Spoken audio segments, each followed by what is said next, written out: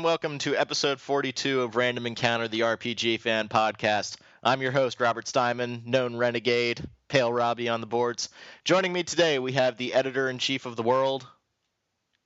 This is John McCarroll. I got demoted, though. I'm only editor-in-chief of the Western Sahara now. So, yeah. Cricket. Awkward silence. Stephen Meyerink. This is my favorite podcast on RPG Fan. Stephen, did you play as a Renegade or a Paragon? A Paragon, but I took some of the Renegade things because shooting people in the face when they're... I was going to say a bad word. Shooting people when they deserve it is awesome. Is it wrong that when you said I was a Paragon, but then I thought you were going to say took an arrow to the knee? No, memes are bad. Continue. No, I totally felt it coming. All right, and then we have the resident Mass Effect lover out in California. Hey, my name is Ashton. I'm Le'Veon on the boards. I'm just some random reviewer extra on RPG Fan. Yeah. And then... What? No, sorry, it was a stupid joke. Continue. Good. And then our resident Canadian who is here to tell us what Mass Effect is all about. I'm Liz. I'm QC on the boards, and I'm the chief news editor. And I played all Renegade. That's right. That's right. Shoot people in the face and punching out reporters. That's what we do. That's how we roll. Okay. Oh wait, I didn't say if I played Renegade or Paragon. I'm like half and half. I like how Rob specifically said before the podcast, let's all not get excited and talk over each other because that doesn't make a good podcast. And it's been like a minute and a half. I'll just be quiet and sit in the corner, John. Thank you very much. Okay, I'm being good. All right, so we got 3 sections of the podcast for you today. So we're going to start off with a very spoiler-free discussion of Mass Effect 3. It's the game that everybody's talking about right now. Then we're going to be sure to mark down and say over and over again that we are going to go into spoilers because obviously there's a lot of stuff to talk about in terms of the Mass Effect story. A lot of controversy going on with that, so we're going to go in depth on that a little bit. And then in the third and final segment, we have an awesome interview that John and I did with some Atlas PR guys. We had Scott and Aram. Scott's the QA manager on, or the QA lead on the Game of Thrones RPG, and Aram is the head of PR for Atlas USA and has been for almost 5 years now. That game looks pretty cool. Well, I just love Game of Thrones, so that works out perfectly. Yeah, that was more or less what I had in mind. I was like, ooh, RPG, Game of Thrones. Yes. Well, John, thank you for saving me on that one. So let's start off and talk about Mass Effect 3. And again, we're going no spoilers on this. We're going to try to keep it very simple. Just talk about... We will let you know when we get to spoiler territory. Yeah, we will say it over and over again. And we're going to try and include in the liner notes for this that what time to skip to if you're not interested in hearing spoilers. Yep. So we will not go into depth about how Adam Shepard or how, I had a really funny joke there and I screwed it up so bad. Let's just move on. Yep, moving on. Yep, moving on. All right. So, John, you did the first review for the website, and if I remember correctly, you gave the game a 90. That is correct. All right. So tell us a little bit about your experience with Mass Effect 3. All right. So, as first reviewer, when you get early copies of games, you tend to have to barrel through things. Luckily, I had a little bit more time than I expected with Mass Effect 3. It wasn't I've got 3 days to play a 20-hour game. So actually, I shotgunned it, but I shotgunned it because I enjoyed it. And you know what? I think the ending gets a bad rap, but that's not what we're going to talk about right now. But I think that we've got a game that has mostly smooth controls, that has absolutely fantastic set pieces in the story.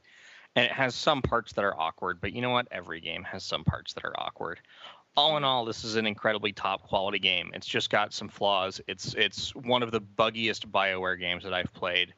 And BioWare actually, despite having very complex open world RPGs, they tend to have pretty clean games. Yeah, there are minor bugs, but there are no big ones. I ran into some fairly big ones. As did I. Yeah, I kind of had the same experience where the game started off pretty bug-free. I wasn't having any issues, and then I started to have graphical glitches. Like, Garrus just disappeared one time in the middle of a conversation. That kind of frustrated me a little bit. I had some crashes on the PC version. I was a little surprised. I think we've come to expect a little bit better from BioWare when it comes to that. But I think John really hit it in that, the combat that they've gone from with Mass Effect 1, and my opinions on Mass Effect 1 are well known. Mass Effect 2, really enjoyed the combat, but still had some issues here and there. I mean, Mass Effect 3, the advancements that they've made into making this a really solid third-person shooter with lots of really cool abilities and cool set-piece moments and cool characters to fight, I think it's very commendable. I had a reader email me actually about, because I had one of my pros was that the game had deep combat, and it was something like, lol, something that just clones Gears of War is deep. And you know what? While it is a top quality third person shooter, you know what? There are pretty significant tactical options in the game. There's a lot of ways that you can choose to play. It's not, okay, do I want this gun or this gun? And you know what? Even though it's not a turn-based game, which is what a lot of people expect with RPGs and what a lot of people consider to be depth is, okay, I can slow things down and use strategy, there's still an immense amount of strategy to be used in Mass Effect 3, and it's done that spectacularly. I absolutely agree with that. At my first, I would say 10 hours into the game, I go, as a Vanguard, my strategy used to just be, holy crap, charge everything. And, I felt like, oh man, I got cryo ammo, I can slow these enemies down. And then I got lift, and I'm like, okay, I can lift these two guys, and then I can charge that guy. And then, I'll have Liara stasis this guy, and then charge into him to use the biotic explosion. And in multiplayer, it just gets even better because you can actually coordinate that with your friends. And that's part of the reason why I think the multiplayer combat is so fantastic, because they build the powers to complement each other, and that works in both modes. I agree. I think the multiplayer is much better than I think anyone was expecting it to be. In some ways, yes, it's a clone of Gears of War Horde mode, or however many games have done it up to this point. But because you have so many options, it's so much more than that. It's not, okay, everybody shoot that guy. Okay, now everybody shoot that guy. It's much like the in Final Fantasy 1, where you have a lot of different jobs, but you go to Final Fantasy 3 where you can choose different jobs for each character in mid-game. It's kind of like that. Yeah, and the fact of the matter is, there are some gripes to be had in regards to the microtransaction. It's set up almost exactly like the EA Sports Ultimate whatever league for their sports games, where, yeah, you can do everything if you put in effort, but you know what? If you give us just $5, you've got a massive head start on everyone else. I understand that they have to make money, but I think that much like the Ultimate League games, it's too far unbalanced in regards to DLC making you powerful, I threw $5 into the game. It's like, oh, I got this awesome Geth shotgun that probably would have taken me, I don't know, 40 or 50 matches to get. So that's what, 20 hours of multiplayer gameplay. Mm-hmm. Mm-hmm. Yeah. Yeah, that definitely happens. And I think what I consider it, because even the other packs, there's that Spectre one, and there's the ones that are 80 points or whatever. And I did consider it, but then that kind of leads down to a path, and I start doing it more. And all of a sudden, I've spent $20 on just the weapons. I'm like, okay, I don't want to go down that path. Yeah, I had some leftover Microsoft points that I just threw into the multiplayer, and I got some pretty cool stuff. But I don't see how this can end anything but badly. Yeah. I'm very opposed. We've talked about microtransactions before, and I'm very opposed to spending money unlocking stuff and that sort of thing. And go ahead. Oh, no. I think that I want to let you finish, but I want to rebut, because you know what? I think that you're right in regards to unlocking things, but I think that you've expressed, a lot about microtransactions, and I think that there are some microtransactions that do work incredibly well. This is just not one of them. Mm-hmm. Mm-hmm. No, I think that's fair. I think that, I haven't even had a chance to play the Mass Effect 3 multiplayer yet. Steven keeps, yelling at me whenever I'm on Origin to jump on, but I really don't have any desire to do it. And then when I hear about these unlocks and things, and it immediately drives me away. I have no desire to do it. And then I compare that to when I was a big Call of Duty 4 player, I loved getting the unlocks in that game, but since every weapon was viable and the only differences were just the different ways that you could tailor your experience, it didn't make you suddenly better that you were using an AK-47 instead of like the M4 carbine that you started out the game. It was just a different type of weapon with a different like list of loadouts.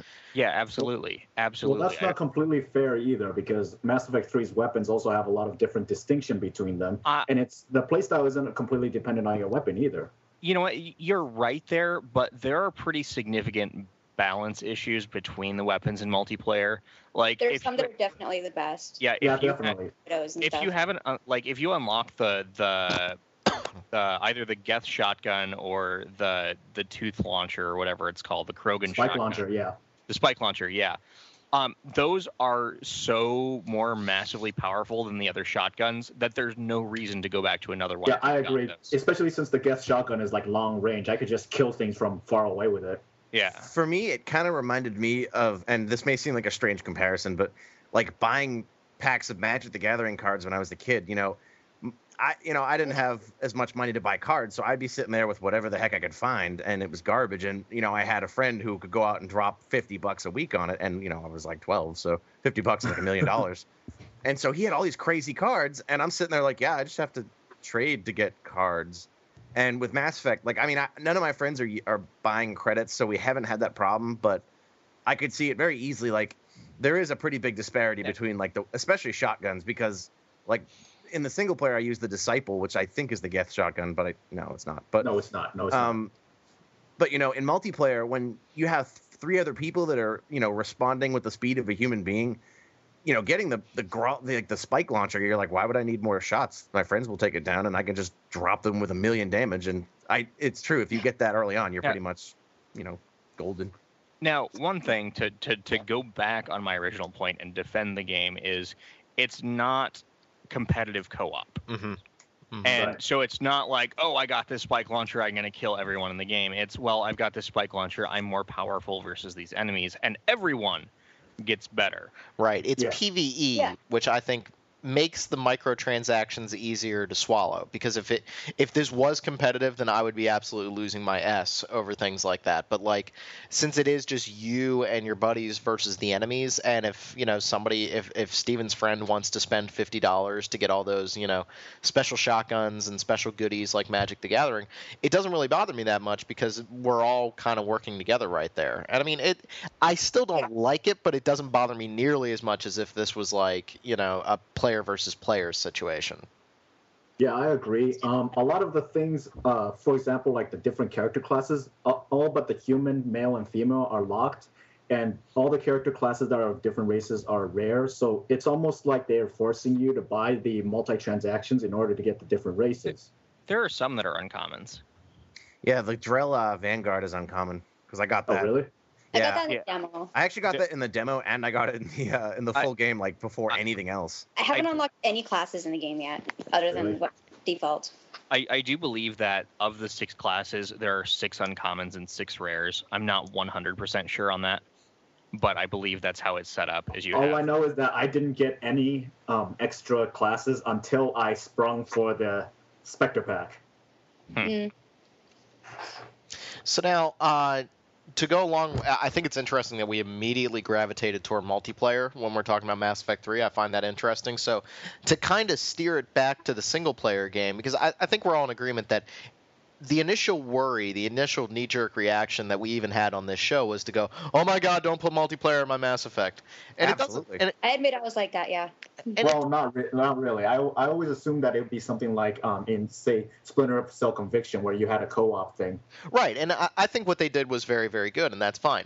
Now, to swing it toward the single player, to add kind of a segue, I know that one of my beefs with the game, and I'm not going to go into spoiler territories, I don't like the fact that the ending of the game is affected in minute ways based off of the multiplayer component, which first off gives Steven an opportunity to explain the military readiness to me.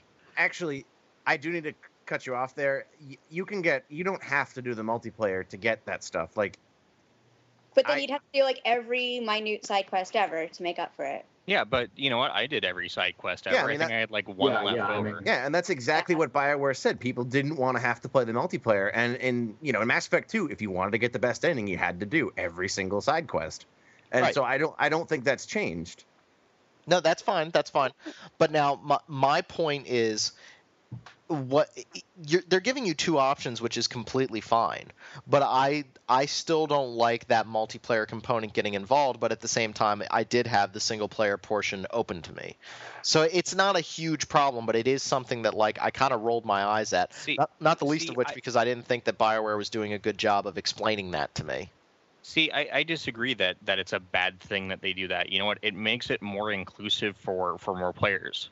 Like, Absolutely.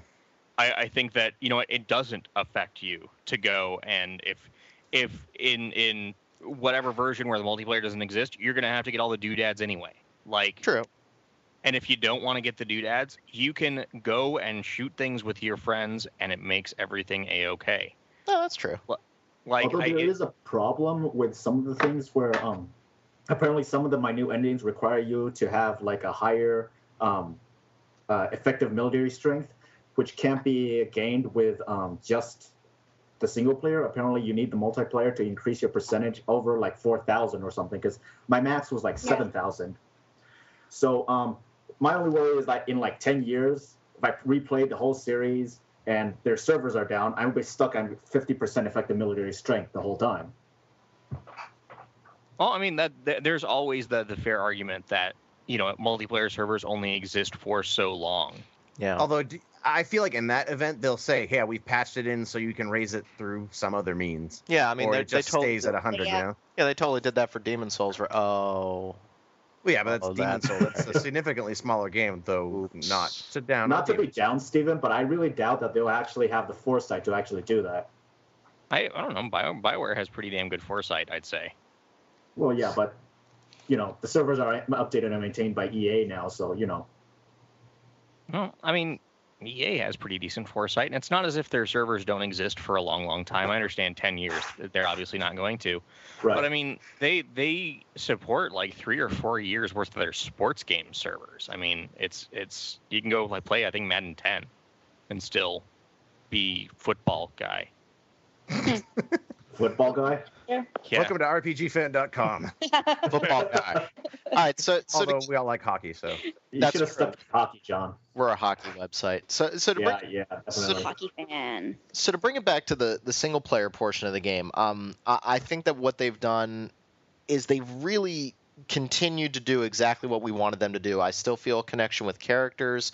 It's still a game based around talking to people and I making thought that was decisions. brilliantly done. What's that? The character interaction, I thought it was great. Like, because in Mass Effect 2, it was mostly like Shepard talking to the characters, but in this game, it was like you can walk in on like Garrus and Vega sharing war stories and stuff like that, and that was like one of my favorite parts of the game. Oh, my favorite one of the part. best stuff like- ones. So guys go ahead. I was going to say my favorite part in the whole game was when it happened between Jacob and Garrus, and then again with Joker and Garrus, and they were exchanging jokes. And like Oh, man. Joker and Garrus Oh. making fun of each other's races was just hilarious. That was I like the awesome. ones where they made fun of Shepard dancing. Oh man, they make fun of his Oh, yeah. dancing so much. Yeah, I laughed There's so I many laughed a lot at that.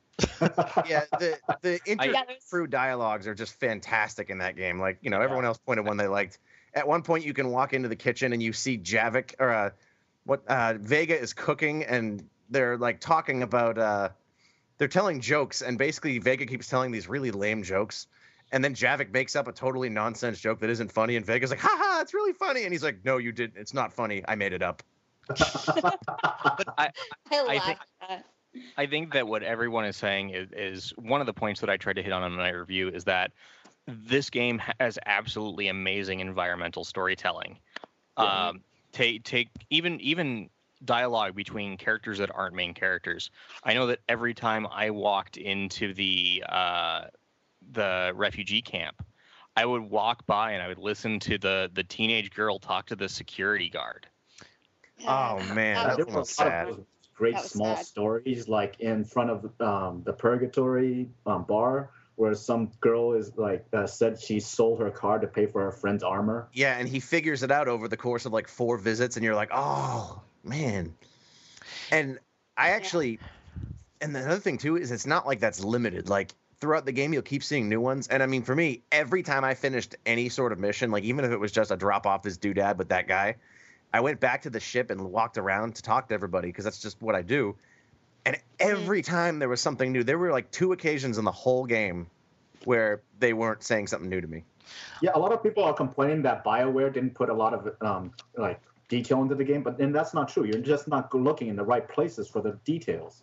But now I'm going to disagree with you guys slightly. I think the stories that are being told are great. I mean, I was definitely moved by like walking through the Citadel and overhearing these conversations. I mean, let's get this out of the way, like right there. I mean, I know Yahtzee says it all the time. Like BioWare is known for storytelling and character interactions. Like they're the best in the biz when it comes to that. So the character interactions were fine, but I did feel, especially in the Citadel, I did feel like it was a little pushed into my face and kind of forced. Like I would just be walking by and characters would just suddenly start talking, and it didn't feel organic. And it maybe it's a limitation of the nature of this game being a little bit more linear. I mean, it's not a huge open world like Skyrim or Deus Ex where the storylines can kind of happen and you can stumble upon them. They do kind of have to push them front and center, but it's still it felt very artificial. And again, the stories that were being told were fine, but the way that they were pushed on me felt off. Well, see, I think that was done to prevent things from becoming fragmented, like, and having you listen to the very end of a story that means nothing to you. Right. You know? Right. No, that's fine. That's fine. It's just, John and I talked a little bit about this the other day. I mean, I personally feel like the Citadel is clumsy. I feel like that a lot of people complained at the lack of the Citadel in the second game. I mean, everybody talks about they loved interacting and walking around the Citadel in the first game, and they wanted to see that brought back. But I feel the way that BioWare has done it, where the Citadel basically amounts to some shops that you can shop at and some doodads that you can find in the environment and bring back to characters. It feels clumsy and doesn't quite work as well. I mean, I made the argument to John that if we're going to sit here and blast Kirkwall and Dragon Age 2 for feeling non-interactive and very stilted, you have to say the same thing about the Citadel. And I think it's worse than Kirkwall. I don't agree with that. Okay, that's fine. That's why we talk about these things. I agree with your point that, if we're going to do that, but I don't feel like the Citadel was that stilted. I mean, maybe I was being less critical because, again, I feel like people got so invested in the story that maybe they were willing to overlook certain things, but I don't really feel like there was much to overlook. But I felt like the Citadel, it was laid out intelligently, and I felt like I could go in, check out the areas I needed, I'd spot stuff on the way there, and then I could bounce out of there and, not have to sit there wandering for an hour. Yeah. Like, navigating it was easier than in Mass Effect 1, for sure. Yeah, Mass Effect 1's it was like a freaking maze. Took me like an hour to make sense of it all. Yeah, sometimes But do you guys get what I'm saying? Where like it doesn't feel, at least to me, it doesn't feel real at all, and that's not a problem. I mean, God, there's so many environments in video games that don't feel real. I mean, it's not fair to sit here and criticize a game that does so much well for that. But every return to the Citadel was like a hair-pulling moment where it was like, okay, now I need to go check the stores real quick. All right, let me try to find. Is there any? Did I find anything that I can now give to characters? Like it just didn't feel fun. Well, I mean, you're thinking of it in terms of quest lines, whereas instead of in terms of exploration, I suppose. Because I mean, like every time I went to the Citadel, I just ran around every place, seeing if there was anything else I could hear or see. I never went looking for shops because I just used the one on the Normandy. And if you wanted 10%? to straight cash, homie. Plus 10%, man, 10% discount. Jesus. If you just wanted to look for quest hubs, actually, if you look at the map at the beginning of each, if you go somewhere, hit the map, and it'll tell you all the important people that you would need to talk to in any given place. Yeah, I use that a lot. That was really helpful. Well, I didn't know I had a map until the final mission. Yeah. Speaking of the quest lines and stuff, that really irritated me about the game. In Mass Effect 3, there's a lot. The quest log does not update properly when you go to particular legs of the quest. For example, if you got a doodad, it doesn't update your quest log to tell you that you already got the doodad and you should bring it to somebody in the Citadel or whatever. It just keeps on the first page of the quest log. Unlike in Mass Effect 1 and 2, where it did update the quest log and you knew exactly where you were in the quest. In Mass Effect 3, you're at a complete loss if you like come back, say, like a month later. Not only that, but there's no inventory, so you can't look and see if you have the doodad. So you're just like, all right, I guess I'll go talk to that guy. That's my biggest issue with Mass Effect 3 is that from a pure like design UI implementation, I think the game is needlessly obtuse and silly. It's not fun to try to remember what weapons I have equipped on my partners. Granted, I can swap out, any pistol as long as they have a pistol slot, and so it's not really that big a deal to decide which type of pistol to upgrade.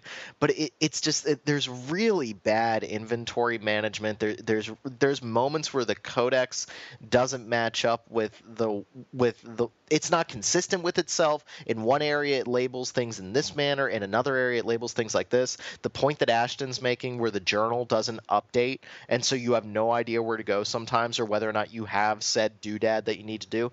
I think all of these problems really started to compound, and I think to an extent you could make an argument that I wasn't seeing the forest through the trees, and I was letting them really get me down. But it just kept this lingering issue in the back of my head kept coming up that they kind of rushed this area of the game, and it's not very fun to interact with the tools and the UI outside of combat. I think the combat tools are fine, but the exploration tools that they have set up and the ways that you can interact with your party and pick skills and equip weapons, I mean, it's just barely passable at best, and it was very obnoxious. Anytime I was in a menu in this game, I was annoyed.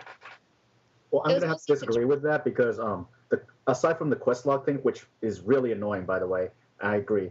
But everything else in the game was pretty intuitive for me. I mean, like learning the abilities and equipping the weapons is actually pretty intuitive. I didn't have really any problems with it. Well, for example, like the sniper rifle enhancement is supposed to give you like incremental upgrades to the amount of time that the length of time the time slows down when you use a sniper rifle.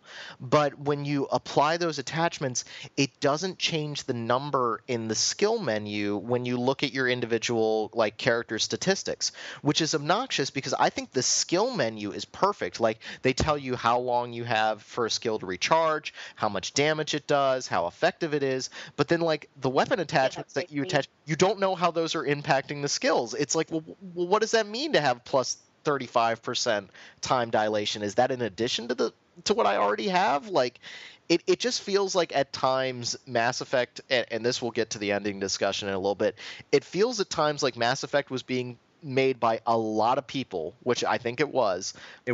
But no one was talking to each other. And so one guy thought, well, I'm going to do it like this. The other guy thought, well, I'm going to do it like this. And there was no conversation between the two of them. Well, I think in the process of trying to simplify everything, because everything comes out to like progress bars instead of like actual hard numbers, which I feel like is actually a good idea because numbers actually turn people off, which was one of the things that annoyed me about the first Mass Effect. There was way too much stuff for me to deal with on a regular basis, I mean. But Mass Effect 3 simplified it so much that some of the things like couldn't come together and like really let you know how they interacted with each other. Can anybody explain reputation to me? What do you mean? What's that number that I get? Reputation bar? What is reputation? When you get just reputation, it goes towards whatever you're more inclined towards. So like if you get 5 reputation and you're mostly Paragon, you get 5 reputation gives you 5 Paragon points. Yeah, that's how it works, I think. Oh, okay. They didn't, and I you know what? I'm gonna play. I adore this game, and whenever Rob points out a flaw, I tend to just be like, nope. And I'm gonna try to. I'm gonna be, I'm on Ashton's side in that I didn't have any problems with it, but I think Rob does make legitimate complaints that I did see. They just didn't bother me personally. Like right, they're not. You pointed egregious. out like. You went to go upgrade weapons, and they're like, I don't know what weapons my teammates have equipped. And unless you go all the way up to Shepard's bedroom, you can't look at your squad mates' weapons if you're not on a mission. So I do understand that parts of it are obtuse. I just feel like either I didn't care enough, or for me, I only upgraded weapons. I would go and I'd be like, all right, I know who has what because we're all wearing the same thing. Right. These are not problems that kill the game. Please don't. I'm obviously being devil's advocate with the game, and I'm pointing things out. These are not issues that fundamentally break the game. We are not talking about scenarios where like I got a game over screen because I didn't see how much time dilation I had.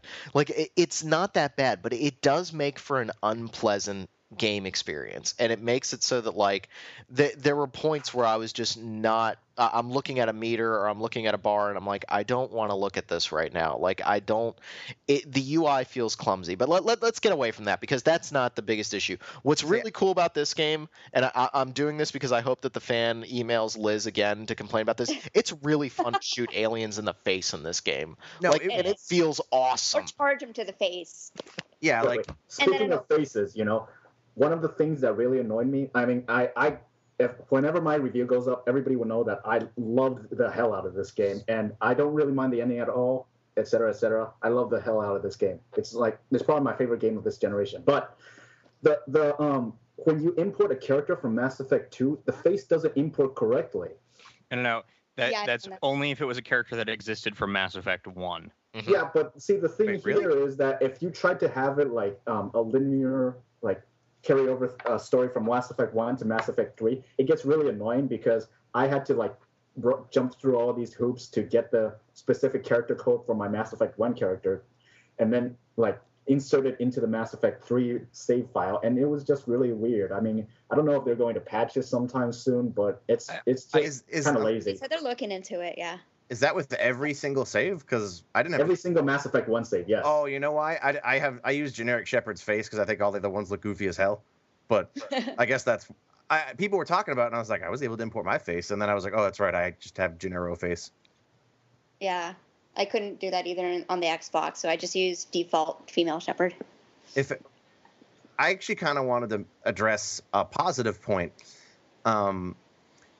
Before the game came out, and like when 2 came out, everyone's like, oh, they took out all the customization in the RPG, and I just wanted to point out that they absolutely brought it back and struck a totally sweet balance between actually being able to customize and, not overdo it. Feel like, but on the other hand, you didn't have Mass Effect 1 where I had 800 hand Kedar rifles and shoulder pads. I completely agree. So I think it has struck an incredible balance in between customization and ease of use.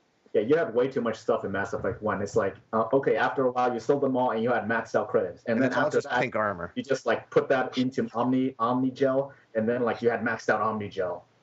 Yeah. And then my save for Mass Effect 1 that I brought over into Mass Effect 3, I had maxed out credits, maxed out Omni Gel, maxed out Meta Gel, maxed out everything, and I was just like throwing weapons away. I'm all like, oh, don't need this, throw it off the cliff. Yeah, I found that you barely had to buy stuff in Mass Effect 1 because you would just find it. And I sold so much stuff. I maxed out like a couple missions before the end. The only thing you really needed to buy was the Spectre equipment. Yeah, that's the only thing I had to buy. And even then, you just buy a shotgun and shoot things from across this planet. Well, I think Steven's assessment is 100% correct. I mean, a lot of people were really down on Mass Effect 2. They're like, oh, you took away all the RPG elements. You took away everything, blah. And they really brought a lot of it back. I mean, for example, they brought back the Citadel. Yeah. They brought back those character interactions. They allowed you to put on weapon modifiers. And, like, I really enjoyed that aspect of the game. And they really wanted to strike a balance with this. They really wanted to say, all right, we heard your criticisms. I think BioWare has been really good about that, keeping my fingers crossed over here that they're going to hear those criticisms for Dragon Age 3. And they really made an awesome game in that respect. And, hats off to them. That was a great part of Mass Effect 3.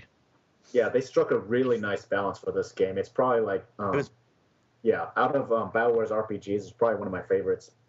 It's probably because Garrus did all that calibration in the second one. Okay, actually, wait. I want to cut everyone off right there.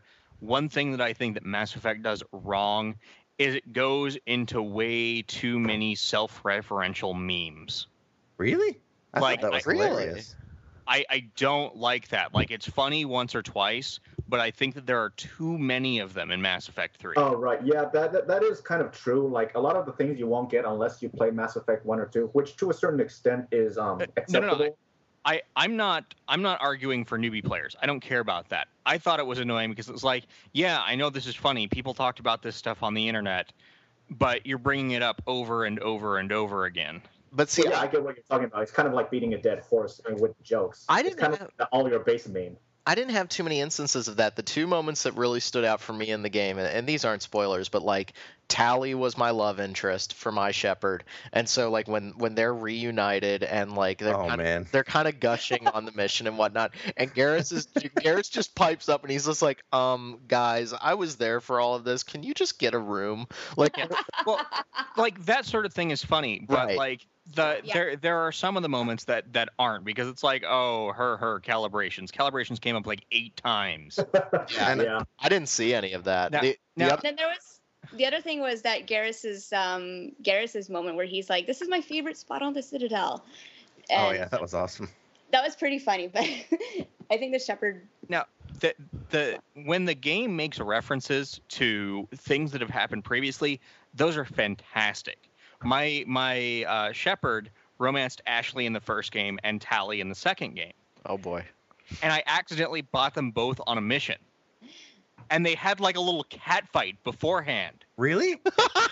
That's awesome. For me, it was Liara and Tally, and I romanced Liara before I actually met Tally in the third game, and then when I brought the two on a mission, and Tally is all like, "Oh, I put it behind me, and I hope you two are very happy together," and stuff. That's I'm going to kill you in your sleep. That's like the Morgan and Wynn stuff in Dragon Age Origins, where like Liliana, you couldn't. Garrus and Caden had that. Right, but you couldn't romance Wynn, but she would just sit there and say like, I don't approve, and Morgan would just basically be like, please shut the hell up. Like that's where BioWare really nails it. I mean, we're in terms of story, it's like, kind of hit or miss. I'm not a fan of every BioWare story, but the characters, you can't help but love these characters. But I will say, I was very disappointed with the number of squad mates, and one in particular who is so sci-fi cliched. I had no desire to have this individual on any mission. I absolutely despise her. I love that squad mate. Really? Yeah. She's so lame. Wait. So we're going into more spoiler territory. Well, you know what? Let's go ahead and say now we're heading into spoiler territory. Spoilers. Yeah. So we're going to progress gradually, but we're going to mark this. This is where spoilers begin. If you haven't beaten the game, beware. Yes. Find your iPod right now. If you're listening to this, we're going to give you a second to kind of fumble around for it. Go pre-order yourself a copy of Diablo 3. Yes. Be good to go. Okay. Sorry, I had to get a reference in there. Okay, so here we go. Spoiler time. Okay. Really? Okay. You like Edie? Are you crazy? Dude, she had a hilarious personality, and she was there to draw the contrast between the fact that the Reapers are like these super evil synthetics, and she's like this AI that's learning how.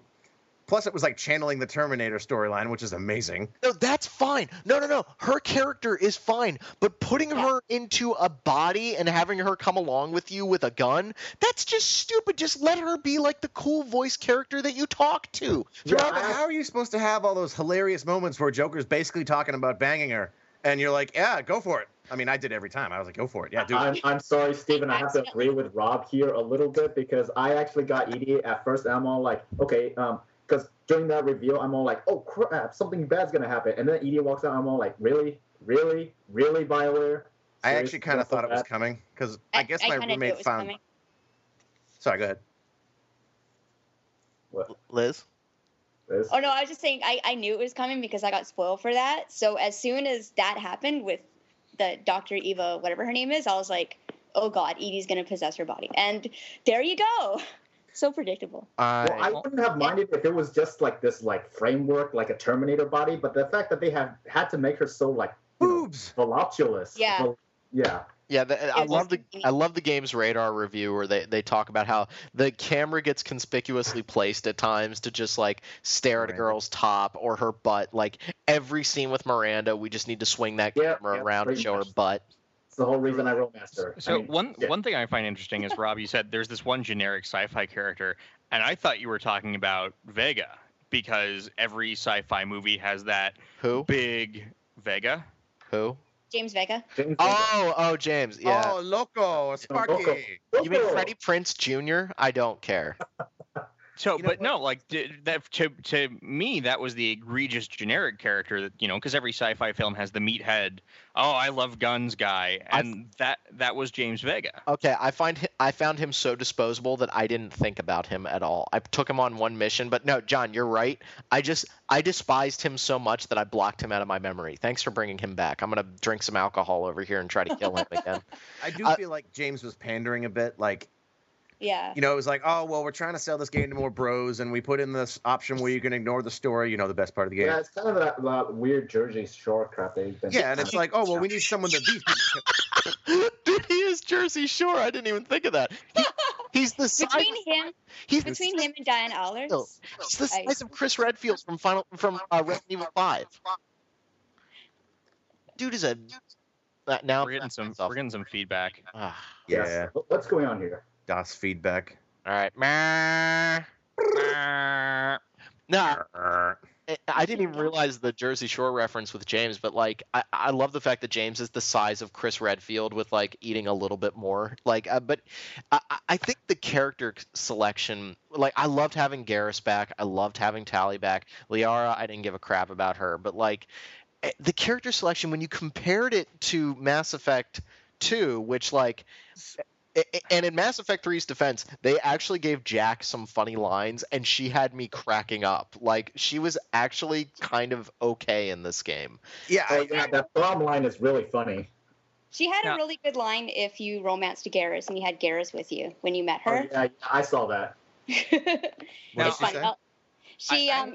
If you bring Garrus and then she snaps at Shepard and Garrus is like, oh, charming as ever. And Jack's like, bite me. Better yet, bite Shepard. I bet she likes it that way. Oh, yeah. Hilarious. I have to disagree with you there, Rob, though. You know what? Mass Effect 2's 10 or 11 or however many different 12. Was it 12? Yeah. Yeah, it was one of the trailers was the Dirty Dozen, so yeah, 12. Yeah, so you have this obscene amount of characters that truly you can't take on every mission. And while they did have their own missions that you had to go on a mission with every single character at least once, I was happy with my 6 characters from Mass Effect. And it's not like the other characters didn't show up. I mean, like... Okay, I'll make this argument. Mordin was treated awesomely.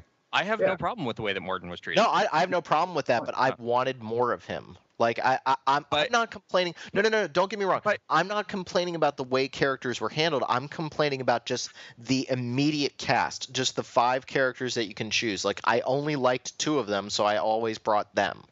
I didn't like anybody else out of the 5 characters. Well, I mean, so you take those 2 guys, like, for me, like, you had 5. You couldn't have Mordin be a playable character. Right.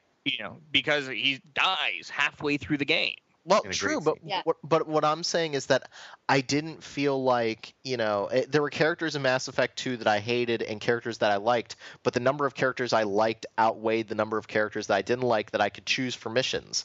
But in Mass Effect 3, I only like Tali and Garrus. I don't give a crap about the other 3 characters, and they feel disposable. I'm not complaining about the endings for characters. I'm complaining about, I think that the immediate choice of squad members is very limited, and I did not like them nearly as much as the wide range in Mass Effect 2. Well, there's like 7 characters to choose in Mass Effect 3, though. What's that? There's 7 characters. 7 characters. Okay, I only had 5. Who was Did you not let? There's 6 in Shepard. There's 6 minus. Well, are you guys including Javik as the DLC character, or? I was including Javik, but I didn't get him. Even without Javik, there's Kaden 6. or Ashley. That's Vermeer Survivor. Okay, I never got Ashley. So I had Liara, Tali, Garrus, Liara, Tali, Garrus, James, Edie. And Edie. That was it. Okay, so I don't know why you didn't have your Vermeer Survivor unless you told them to know you didn't want them. Or you killed them. I think so, because Ashley was pissing me off. You killed Ashley? I mean, that's all she ever does. Yeah. So I don't know. It's a minor complaint, but let's get back to the main point. Edie sucks. Sorry. Nope. Edie sucks. Please. She's terrible. Edie's She's a giant plastic set of TNA. Like, really? She has a cool visor. Speaking of the playable characters, what did everyone think about the Prothean squad member? Well, like you know Go what, ahead. Steven and I we're gonna disagree greatly, Steven and I, because I found that now let's be fair. I don't know when Steven picked up Javik. The way that I played Javik's DLC, because I played the game before it came out, Javik wasn't available. To me, Javik was post-game DLC. I beat the game and then I got Javik. Right. And in that aspect, he's awful because you get the one mission and that's it. Right. Yeah, But I mean, Javik as a character, I mean, like, it's fun. It's fun that you got him after the game, but he was obviously meant to be like, you know. But I'm saying, what I'm saying is, well, if he's meant to be part of the game, why is he DLC? Ooh. He should have his own standalone story if he's a piece of DLC. Like he does, but it's like 20 minutes long, if that, and that includes the time that you're shooting random Cerberus guys. I agree completely, John. See, I bought Javik literally before I even started the game up. Like, you know, I said, all right, I know I want the Prothean, I'm going to buy him now. And in that regard, he's fantastic because he's fully integrated because, you know, he was already in the game. But, you know, the mission, if I completely think you're right. If you bought that mission after you beat the game, you got screwed because the mission is terrible. Yeah. I mean, it's literally just, shoot some guys. All right, go ahead. Oh, wait, there's one small thing that gives you some more assets. And then it's like, here's Javik, and he's never going to talk to anybody about anything again. Yeah, pretty much. That's how it showed up for me. Yeah, if you like played it like the people who bought it at release or bought the collector's edition, Javik actually appears pretty early in the story, and he actually offers a lot of insight to the at certain story points, like for example the ancestors of the current races. Like he would have like these lines about how Solarian livers were really Solarian livers were a delicacy in his time or something. And he also gave insight into the Protheans. I mean, like when Mass Effect 1 and 2, we were assumed that Protheans were all this like majestic, kind species, but then Javik comes along and he tells us that they're like a bunch of imperialistic, you know, douchebags. How pleasant. Yeah, like I definitely go ahead. Sorry. If you guys play the game again, apparently I forgot to do this, but apparently you want to take him on the Cessia mission because he's got a lot of interesting commentary there because it's about Prothean stuff and history. And he had some, like Ashton said, he had some other good comments too, like Solarians used to eat flies and other silly stuff. And then Liara gets all fangirlish, like she keeps asking him things, and he's like, "Stop bugging me." And So he had some funny stuff too, like, you know, the joke with Vega, and like when Tali gets drunk at one point, she calls him and starts trolling him over the phone. She's like, "Oh, you're a super." I love that conversation. Huh? So is he I kind love of that conversation. filling that BioWare funny role like Shale from Dragon Age or Rex from the original Mass Effect? Is he kind of filling in that role of like the funny kind of, you know? He's not funny overall, but there's these kind of awkward, like funny a moments. deadpan snarker kind of guy.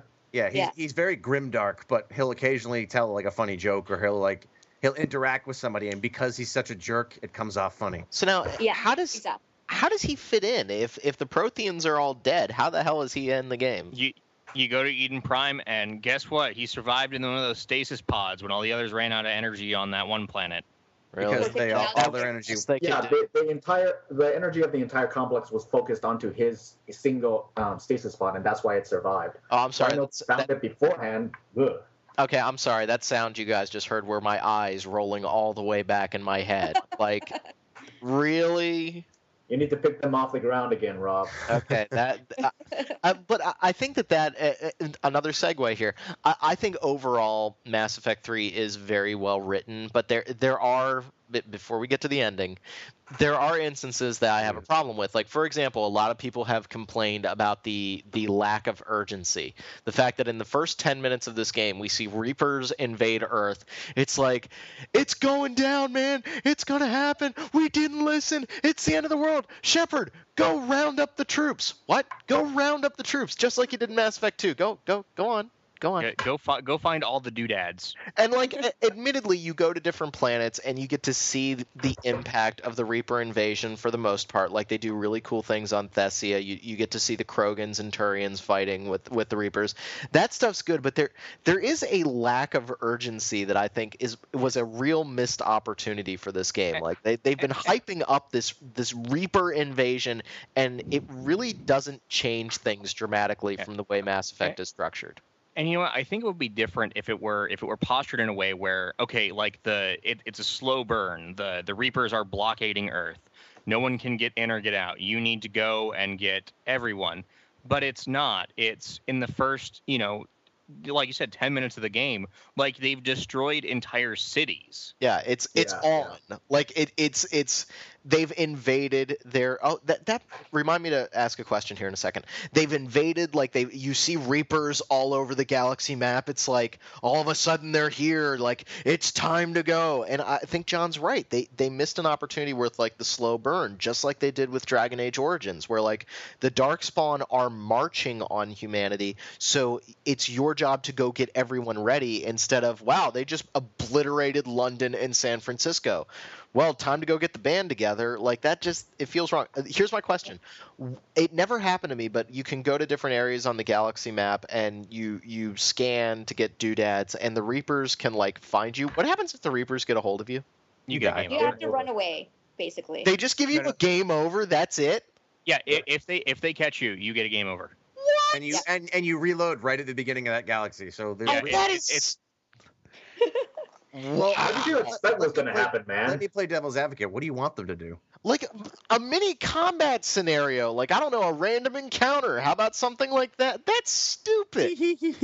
That's the name of our podcast. That's pretty dumb, guys. No, I agree with you. I do. Like, honestly, the whole... I didn't touch on this in my review because I thought it was very, very minor, but the whole Reapers find you when you're scanning doodads, kind of annoying. Yeah, especially since you can only like scan like twice before all the Reapers find out, and they're all like, this guy's scanning, time to come after him. Send 50 guys, he's going after the obelisk of something or other. Yeah, it has that like kind of the old Shen. It has a more pronounced version of the Shenmue problem where he's all like, I'm going to avenge my father after I play with this kitten and drink this soda and play with these toys. And drive a forklift for 2 months. Oh, God. I quit the game there. I was like, yeah, I'm done. I worked already. I think the individual storylines are great. I mean, you definitely have some huge impact on the world, and you make huge decisions that go all the way back to Mass Effect 1 and 2. That stuff is great, but I do feel like the overall way that the narrative was framed, and especially given the start of the game, where it's like the whole world has just been invaded, like the game lacks urgency because of that. And so you feel like you should be in the middle of like the London battle that rounds out the whole game, but you're not there until like 25 hours later. So they pass it off as like the Reapers requiring decades or centuries in order to like, harvest all civilizations. But near the end of the game, they say that the Reapers are preparing to finalize their harvest. And it's all like, well, I mean, that's pretty urgent. That didn't take centuries at all. Yeah, and when they landed in Vancouver in the beginning, I mean, they started working like pretty quickly there. Yeah, I mean, they were toasting people. Decades to me. Yeah, I mean, they knocked Thessia down in what, like an hour? Yeah, that's true. I mean, but then again, it's really hard to create a narrative of that structure. So like, we can overlook things like that. That's fine. I can kind of let that go. Are we ready to talk? Yeah, I think it's time to address the elephant in the room. Which is, hang on a second, I have to go get 6 beers. Yeah, no, because everybody. I'm gonna need some vodka, man. Everybody needs to hear this because on our editors' boards, Steven like metamorphosized into me, where his anger, rage. I mean, I'm not even that mad over the ending of Mass Effect 3 because, I like the Mass Effect universe, but I'm not invested in it. I think the ending is stupid, but it doesn't offend me the way that it offends Steven. Steven and I actually had a few conversations about this, and while I wasn't as negative about it as Steven was. I'm like the biggest Mass Effect fan you can find. If you come into my room, like my whole shelf is full of Mass Effect stuff. Yeah. I mean, Sorry. because Sorry. To I am interrupt not you. a huge, like, supporter of the ending. Small anecdote, small digression. Ashton is such a big fan that the night it was coming out, I was like, I'm going to get my copy at midnight. He said, I can't pick up mine until tomorrow. And I said, you should just buy it on Origin. And he goes, but I've already bought 3 copies. And I go, you should just buy it on Origin. And sure enough, he bought it on Origin. Yeah, that happened. So you're welcome, BioWare. So- I thought my 2 copies was bad.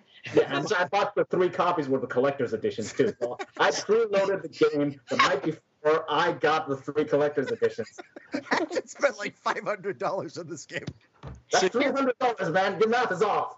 So here's the way that the ending happened for me. I'm just going to give an anecdotal way that I experienced the ending, which was I beat the game kind of last. I was like the last person to beat it, so everybody, I saw all the spoiler tags on our boards, and I was like, okay, I'll see the ending. Everybody's complaining about it. It can't possibly be that bad. And Well, and so you beat the game. And there's this really tender moment between Shepard and Anderson as they're on the Citadel and they're looking down at Earth, and it's like this feeling of like everything's going to be okay. We've gotten the Deus Ex Machina to beat the Reapers. Everything's going to be fine. That was excellent. It's this real character moment, and I was like, oh, that's why everyone's mad, because it's like it's kind of a downer. It's like it's feeling out this kind of these 2 characters that you've spent so much time with. It's going to end with Shepard's death, so it's the end of Shepard's story. We're not going to see anything else. I totally see why everybody's upset with that. They're just I was sitting there going like, you Philistines, you don't see what BioWare's done here. And then Adam Jensen punches the wall down and goes, I never asked for this. And you get... So here's what happens. Anything. The space elevator opens up. It brings Shepard up into some weird, into space, mind you, and he's not wearing a helmet or anything. He's not into space. He went into a different compartment of like either the Citadel or the Catalyst or whatever. Whatever. And then like open. So he goes up into like this weird compartment, and then like a Star Child appears. And this Star Child tells them, oh, yeah, we made some synthetics and we started killing all advanced civilizations because we didn't want synthetics ruling over everything. And now you have to choose between 3 equally terrible, weird choices. And you don't get to ask any questions. It's just it's explained very poorly. It's just like, yes, you must decide whether all synthetics die, whether you can control the synthetics, or whether or not everyone will live in harmony. Through space Now- magic. One thing that I thought was interesting, one theory that I saw was that Shepard was being indoctrinated at that point. That would I think actually be that's an awesome. Interesting theory. It is an interesting theory. Like Casey Hudson basically disproved it because he pointed out, this is all for reals. But it was an interesting theory, although I poked holes in that too. Because there is also a rumor going around right now that they're going to be releasing DLC for an actual ending called The Truth in a month That's or like two. a huge rumor. Like, I think it started on Reddit or something, and I don't know if I'm gonna put any. Yeah, I'm not putting any stock in that, but that's something. So the problem that everybody has is that it's not the fact that you're given 3 choices at the end of the game. Well, 2, and then you have the possibility of a third if you fill out some awkward requirements. No one really knows 100% how these endings work yet. I've read like 3 different wiki articles, and they all have conflicting reports. Whatever. The fact of the matter is that you get a simple number of choices at the end of the game that don't. Before we get to Steven's plot holes, they don't rely on anything that you've done previously. It doesn't matter if you sided with the Quarians over the Geth. It doesn't matter if you chose to cure the Genophage. Or shot Morden in the face. It doesn't matter. Like, it doesn't matter if you manage to talk the elusive man into shooting himself, which is pretty awesome. But just like it parallels with Saren, which is amazing. Yeah, I like that. Even though I shot him myself, I like that there's. I shot him in the face, but it's nice that he. I did have a problem with the elusive. I did have a problem with the elusive man choice though, because you have to commit a renegade action to kill him. Otherwise, the game kills you and you get a game over. I Wait, feel really? like Okay, I towards the did end- not know that, so that's weird. I feel like towards the end of the game, they started taking Renegade and Paragon, and instead of using them as these are ways to express your morality, and they just started using them as, oh yeah, this is the button you need to press to do a reaction command. Like QT. when Kailing QTE. attacks you, Kailing's getting ready to stab you. I took the Renegade option, and there's nothing Renegade about breaking the sword of a man who just killed one of your closest friends and stopping him from killing you. I would agree. And the Paragon option is just, it's identical, but instead of punching the sword, you just turn around and stab him. So it felt like it wasn't really what is Renegade about killing the man that's about to try to stab you in the back? And I feel like the same thing with Elusive Man. It's not Renegade to stop a guy from shooting you in the face. It's how it works. Mm,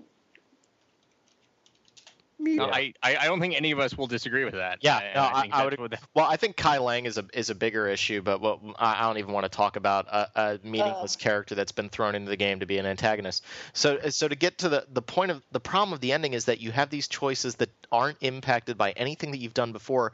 You get a slightly different cutscene at the end of the game. You get the Normandy somehow traveling through space and ending up on another planet with some. And the one that I don't get is that the people that are on that, and some of them were on the mission with me Yep. Yeah. on Earth. Yeah. And I was like, Garrus, what? Garrus was with Oh, me. and let's- Garrus got off the Normandy. I was like, how did you get on the Normandy so It fast? was even worse for me. Garrus and Liara was with me, and then in the ending, they can come out of the ship. I'm all like, where were you when I was like jumping into the beam of light? Oh wait, let's not forget that they all got shot in the face by a Harbinger beam, which instantaneously killed every single person except for Shepard.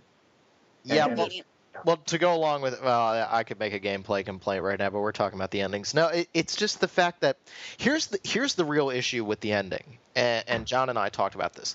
The real issue with the ending is that it feels like another sci-fi writer came in and wrote the last 20 minutes of Mass Effect 3. That is what happened. Where Mass Effect has been a series very much in the vein of Star Trek or Babylon 5, which is hard science fiction with a focus on the racial tensions created by different species in space. And then it's like all of a sudden another writer came in, they had just had a lot of meth and had just gotten done watching 2001, and they said, you know what? That's the ending we're going through for, this ethereal function of human consciousness over being. And it's like, that's fine if that's the kind of sci-fi that you want to do. But it You have doesn't to execute it. No, that's not the problem. The problem is the disconnect, the dissonance with the rest of the Mass Effect universe, which up until this point has been hard sci-fi. It hasn't been ethereal. It hasn't been, this quest for knowledge or this more abstract line of thought. It's been hard sci-fi. And so you can't suddenly come in and do an ending that is completely off the wall in 2001 to the rest of Mass Effect's Babylon 5. It doesn't work. That, I think, is the problem. Stephen and I have actually talked about this at length before, and I've put forth some of my arguments about the ending thematically and conceptually. And I actually think that thematically and conceptually, the ending is actually really interesting. It provokes a lot of thought, and it actually leads the themes that are prevalent throughout the storylines in Mass Effect 1 and 2 about synthetics and organics and things like that. They actually lead into the ending quite well. It's just that the execution was really bad. Terrible. And it didn't give any closure is the problem, because it shows a lot of lights and then the Normandy crashing, and that's it. It doesn't show really the ramifications of everything that you do. And I mean, there's a lot of things that you could infer from the ending sequence, but I mean, none of it really matters in the long run because there's no closure to anything at all. Yeah. No, I would agree. It feels like it's cool to create an ending that people are going to talk about. I mean, that's fine. I actually like it when endings are kind of, challenging the viewer. I think that's totally great. I mean, look at the ending of Inception, for example. I love those kind of endings. But it feels like they were ending this game that really didn't have any of these quandaries about these different ideas going on. They ended it to create questions rather than leading up to those questions. Rather than, and I see Ashton's point, and I will agree that you could say there's an overarching theme about synthetics versus organics in the whole series, but I don't think the game was set up for that to be the final real come away from the whole series. I don't feel like that's what they were doing. It feels like they were just saying, how can we make this the most controversial ending possible? Oh, here's how we do it. Not only that, but I'm going to get into just one or two things here. Oh boy. They not only does it not set up a synthetics will always destroy organics contrast, a main mission in the story, if you get the best ending to it, actively says that synthetics and humans working together is beneficial to both of them, because if you help the Geth and then you stop them from killing the Quarians, they both end up living in this like idealistic society where the Geth are like uploaded into their suits and like totally helping out and helping them get used to the new environment. And yeah, and with this ending here, you know, well, basically, I mean, that's the point, though. I mean, you in the ending, the Star Child, or the first species, if you will. I mean, they say that their ultimate conclusion was that synthetic life will destroy all organic life. And through the story, you've already proven that that's not true. And the Crucible has opened them up to new possibilities for that fact. And the whole point is to change the galaxy so that that isn't the final result. But a mission you have done in the past, which made no indication that that was a possible outcome, actively says that that's not necessary, because That's exactly the point. You've disproven the cause of the Reapers, and that's why the new possibilities are open. Well, what about the thing is, I'm sorry, I don't mean to keep interrupting everybody. No, it's fine. Go ahead, Steven. You feel the thing is, you're doing that, but you're actively saying that what you've done in the past doesn't matter. You're opening up to new possibilities, but by doing that, if that were the case, if he said, okay, you've proven that that's possible, he wouldn't say, now we have to reset the galaxy to zero and totally change everything, which could change the circumstances and put them back in the position they were in before. You know what the problem is here, guys? We are having the exact same conversation that people were having in, what was it, 2000? Was it 2000 or 2001 when the new Matrix movies came out? And you had exposition for the sake of exposition. What the Star Child is saying makes no cognitive sense. All synthetic life will destroy all organic life. So that's why we created synthetic life, to destroy all your organic life. Well, no, it was to destroy. It was to destroy advanced organic life, because they leave people alone every cycle, so that life still exists. Oh. But not life that can create the most advanced synthetic life. Yeah, they're preserving the existence of organics by destroying the advanced civilizations that have the potential to create synthetic life. Well, what a lot of people are actually doing right now is oversimplifying the actual ending and what the Star Child says. The synthetics aren't out. The Reapers aren't out to destroy all organic life. They're out to destroy advanced organic life that might give rise to synthetic life that will eventually cause, like, what is known in science fan circles as a technological singularity. No, I get that, but I don't feel like the game was leading up to that point. It's fine to have this theme, and I'll agree with you, Ashton, that is a theme between some of the character interactions that are going on in the game. I mean, we've already said Geth, Quarians, and that sort of thing. Yeah, I see that. But the biggest problem that I have with this ending is that it's so abrupt, it's so out of left field.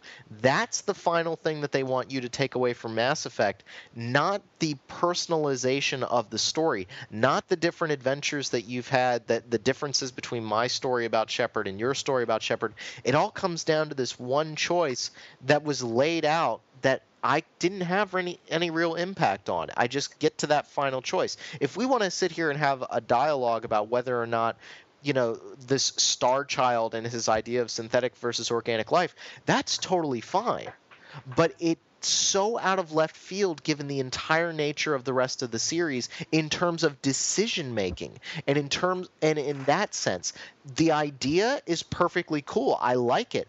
But for one thing, it's already been dealt with at least once when you're dealing with the Quarians and the Geth. You've already dealt with that. Now they're just making you deal with it again. It's a similar problem to Dragon Age 2's finale, where you're dealing with a similar problem that was going on in Dragon Age Origins, and it's like, yeah, we already dealt with that. Now you're making me do it again. Like, that's kind of weird. I agree with Rob's point. Yeah, go ahead. Oh, thank you. I agree with Rob's point there. Basically, overall, I feel like the people who don't like the ending are really marketing themselves badly because A, they're trolling BioWare, and sure, occasionally they'll say something funny, but that is not how you get.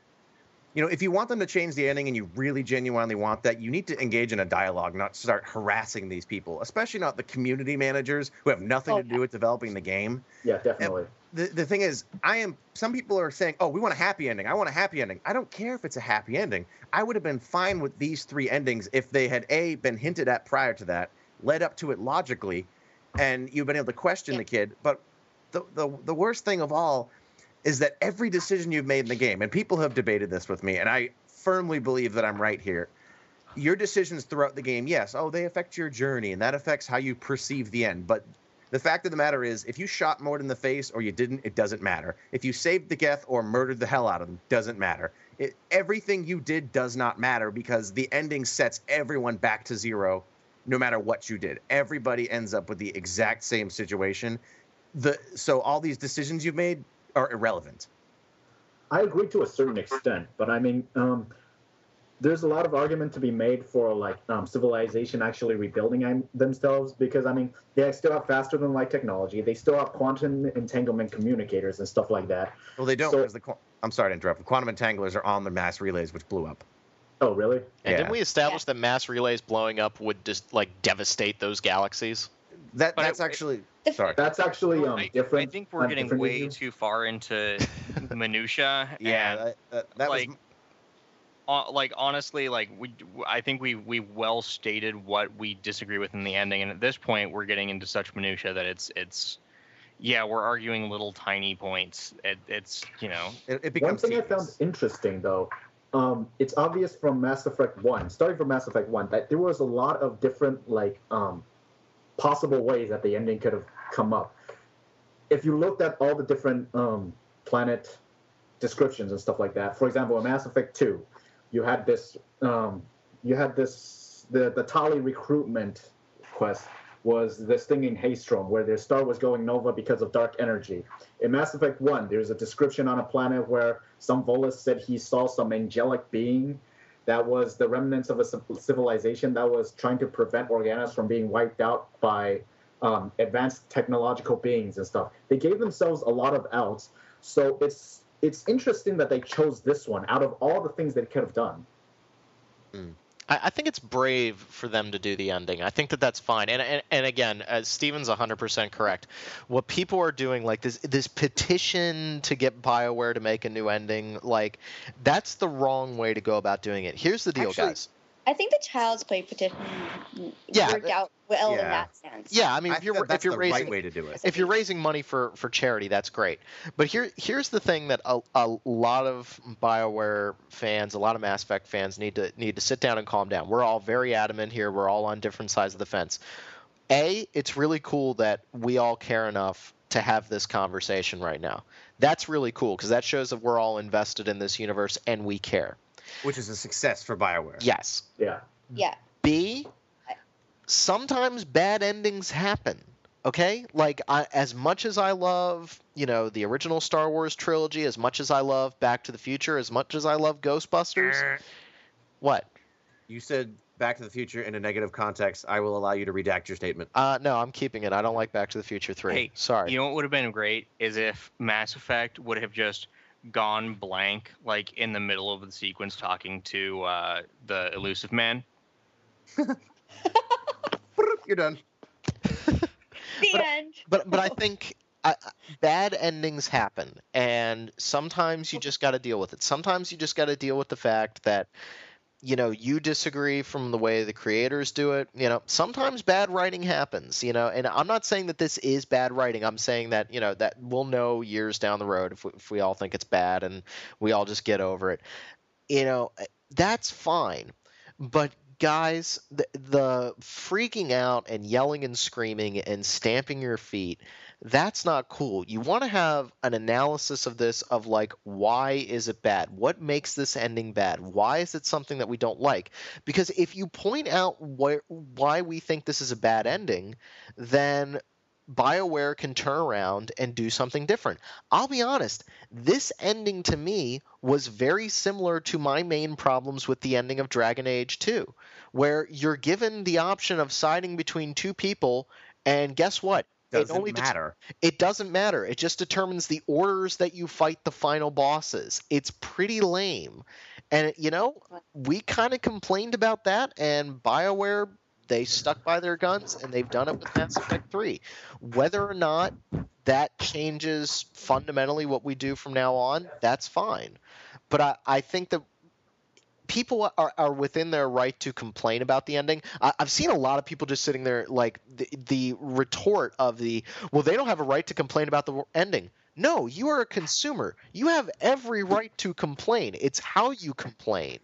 That's Exactly. the important part. Exactly. Harassment is not how you get what you want. That's what children do. Yeah, and Adults Yeah, and discuss. You don't want to bully other people into doing something that you want. You are not entitled to a better ending. You are not entitled to have, BioWare executives come to your house and give you ice cream.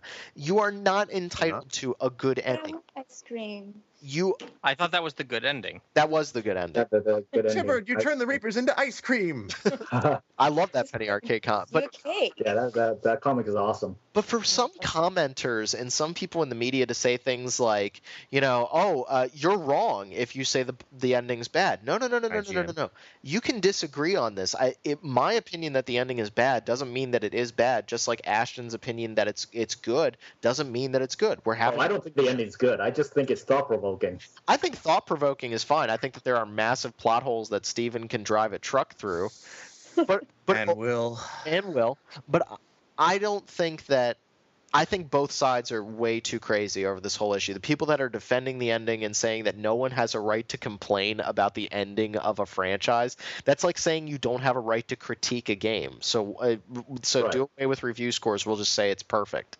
Like, no, that's what we do.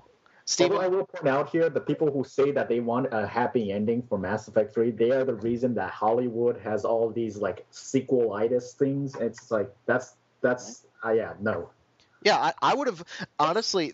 What started this whole ending discussion, this idea of Shepard and Anderson staring at the Earth. If I could go back now, I would just turn the game off right then. That's exactly what my roommate said I too. would He just goes, turn. Yeah, that would have been a great place to end the game. Like the end of Shepard's story, him dying, having saved the Earth.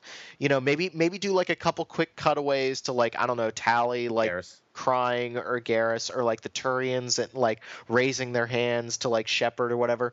That would have been awesome. Like, that would have been great.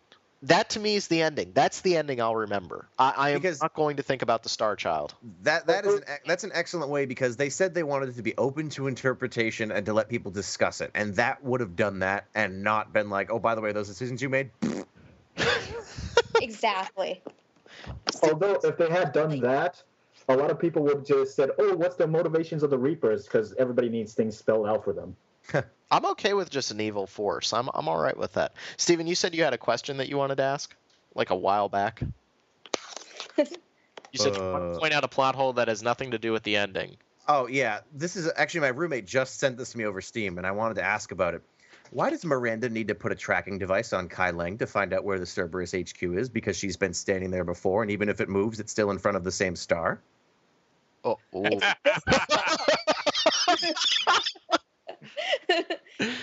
Matt, they laughed. Can we?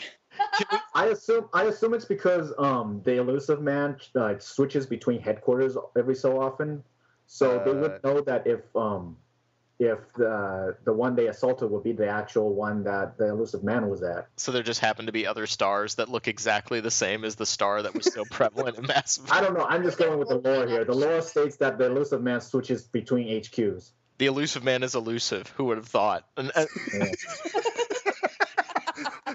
My bigger problem. Okay. How challenging. Outside of all of this, I think we can all agree that Kai Lang is stupid. Can we all Kai Lang agree is on really- that? Look, Kai Lang gives us one great thing, and that was for Thane, you son of a bitch. That's my favorite. That And was the Yeah, way that was Jennifer pretty Hale says it was beautiful. Kai Lang was so lame. Like he was so like honestly, he showed Yeah. up and I was like, why did Vamp just show up in the game? What's going on here? Like I'm confused. I mean, I'm happy. That's exactly the reaction I had. I'm like, you got Metal Gear Solid in my Mass Effect. What the hell? Yeah, I was I'm actually happy about more that. JSX. And I love how Shepard just sees him and he's like, "What?" Or she, if you're Jennifer Hale Shepard. Yeah. And not only that, but he follows like the. I wish we could have like Spoonie on the show because he follows the absolutely ridiculous Final Fantasy trope of like using a sword while everyone else has high-powered explosives, rocket launchers, sniper. Well, rifles, that's and because assault that at least is explained in the game. He's a phantom. He has the same like Oh. implants as the phantoms do. Oh, So he's meant to be a stealth fighter. It's just that you fight him, with a helicopter blasting you. You guys have taken history classes where like the Polish armies engaged with cavalry against German tanks in World War I, and they were like absolutely shredded, right? So whenever I see somebody just using like cybernetic swords or whatnot, and they're going up against like assault rifle dudes, I always kind of groan a little bit. Yeah, when Yeah, you I can mean, attach all the gadgets you want to a sword, it's still a stick. It's still a sharp stick. I'm Yeah, the only way you could Like remotely Anderson? enjoy it. Go ahead. It's Go like ahead, the Liz. I was going to say, unless you put a gun on that sword, and then in which case it becomes the best weapon ever that always gets a critical. Yeah. Guns that turn into swords and vice versa are always awesome. I'm sorry, was I hearing somebody complaining about Renzo Kukin? I didn't think so. Okay.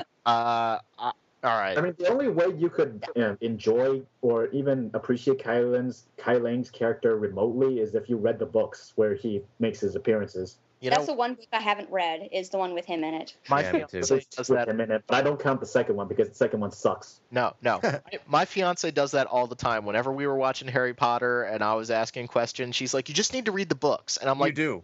"But I'm like, well, maybe that's a deficiency with your storytelling if I have to read the books while I'm watching the movie." Okay. That's a whole different conversation, but I do agree with you. Okay. Thank you. I think the Harry Potter movies are not very well made for people that haven't read the books. Yes, they're made for people who've read the books, but we are way digressing. Okay. All right. So I think it's time to talk about news. In the end, Yep. Mass Yeah. Effect Can we talk about news? in the end, Mass Effect 3, great game.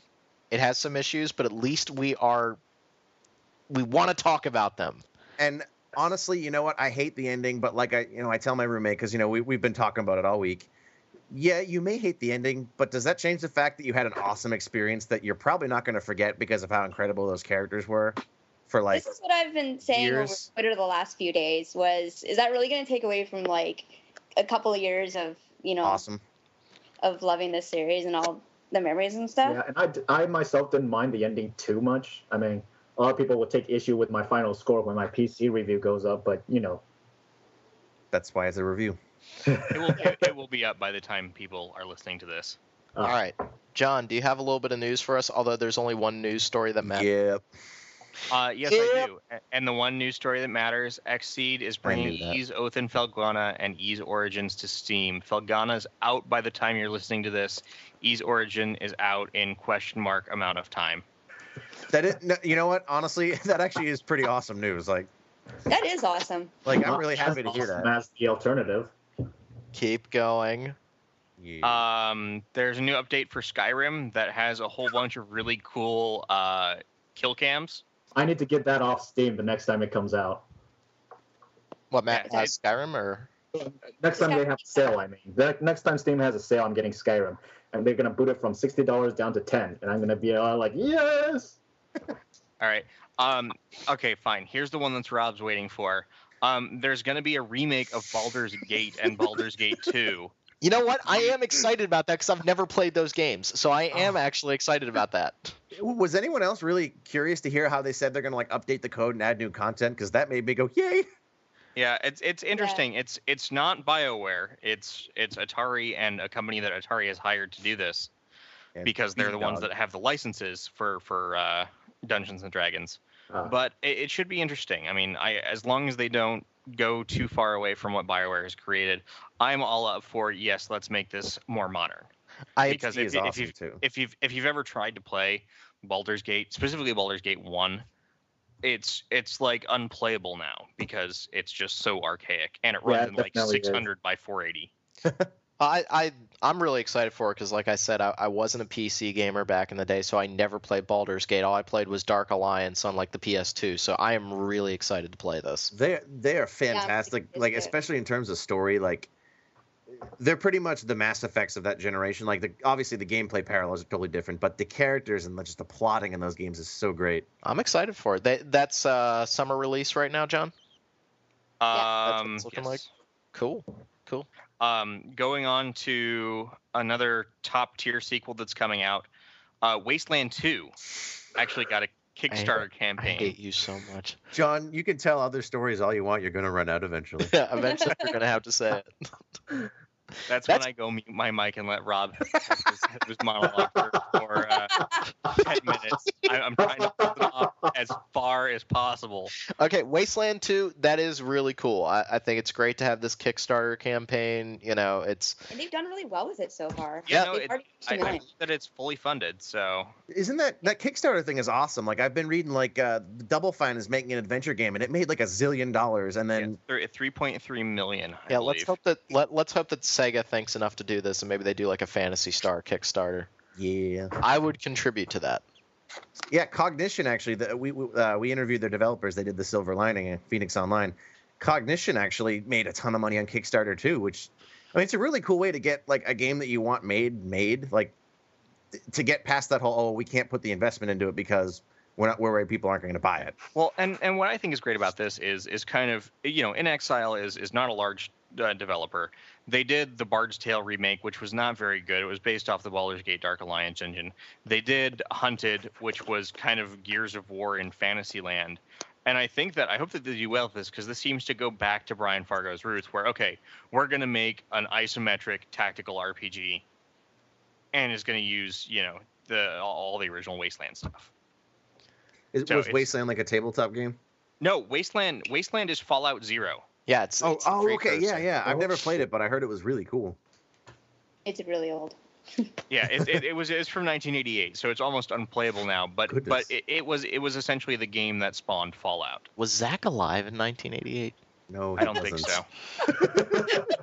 Zach's like, thanks guys, I'm not even there. Make fun of me. It's so easy though. There's another sequel that bears mentioning.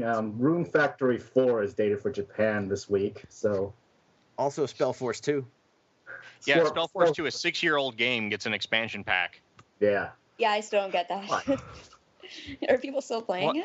Well, I think it's because the license got passed around, and then whatever the company that was holding it went bankrupt, and I think some other company has the license now. And it's when it comes to like the some of the European companies, it gets really, really convoluted with who owns what. And this is one of those cases. Let's see. A game that was in beta for a very long time, Star Wars The Old Republic, is getting a new patch. I hate you. It's all night. It's entitled Legacy. It's got a new Flashpoint, new operation, a new Warzone. It's going to have Warzone rankings, some new UIs, guild banks, new items. And actually, while you listeners won't be able to take advantage of it, right now it's on a free weekend. So if you get invited by a friend, you can play The Old Republic all weekend long for nothing. Actually, you have to like make an account. Like, do you know if you'll be able to take that account and like if you say you play it and you like it on the free weekend, will you be able to take what you did there? I am sure. I imagine so. I'm pretty Well, sure well, you can. While I have no confirmation because I don't have the press release in front of me, it would be stupid for them not to. So Yeah. I'm going to assume so. Okay, cool. All right. We I think have that's it. no. We're going. I've got more. Due out. Actually, I believe this will be out by the time you listen to this. There's the. Oh no, I'm sorry. I'm back a week. This is still pre-podcast, but the Jill and the Bot DLC for Final Fantasy 13-2 is out. It's $3. I'm sorry, not $1. And you could fight Jill Nabat, who was a bad guy from the original Final Fantasy 13, which I know is one of Never got Rob's. to fight her. She had a striking personality, let me tell you. Yeah. I'm sorry, I'm just tuning you out right now, John. Okay, that's fine. Chaos Rings 2 is out. Some of the listeners are listening going, thanks for trolling all of the news stories I care about. I'm not trolling. Like, No, honestly, not at all. Of course I'm not. spending as much time on things that I find important Oh, absolutely. before Rob goes off and everyone turns off the podcast. Yeah, I don't know that's if you're- definitely a good idea. I think you're underestimating the degree of excitement I have here, and that sounds really You weird. think this is bad now? Just wait until they announce Dark Souls 2. But I guess no, Dark Souls. Somebody say Dark Souls?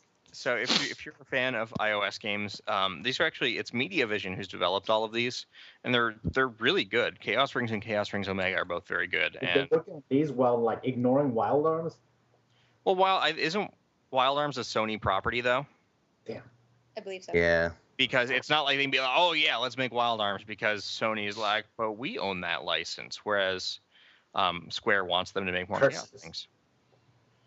So that is out now. It's 2,000 yen, so we don't know how much actual money it is. How That's much, what how I'm much is saying. that in American dollar dues? 300.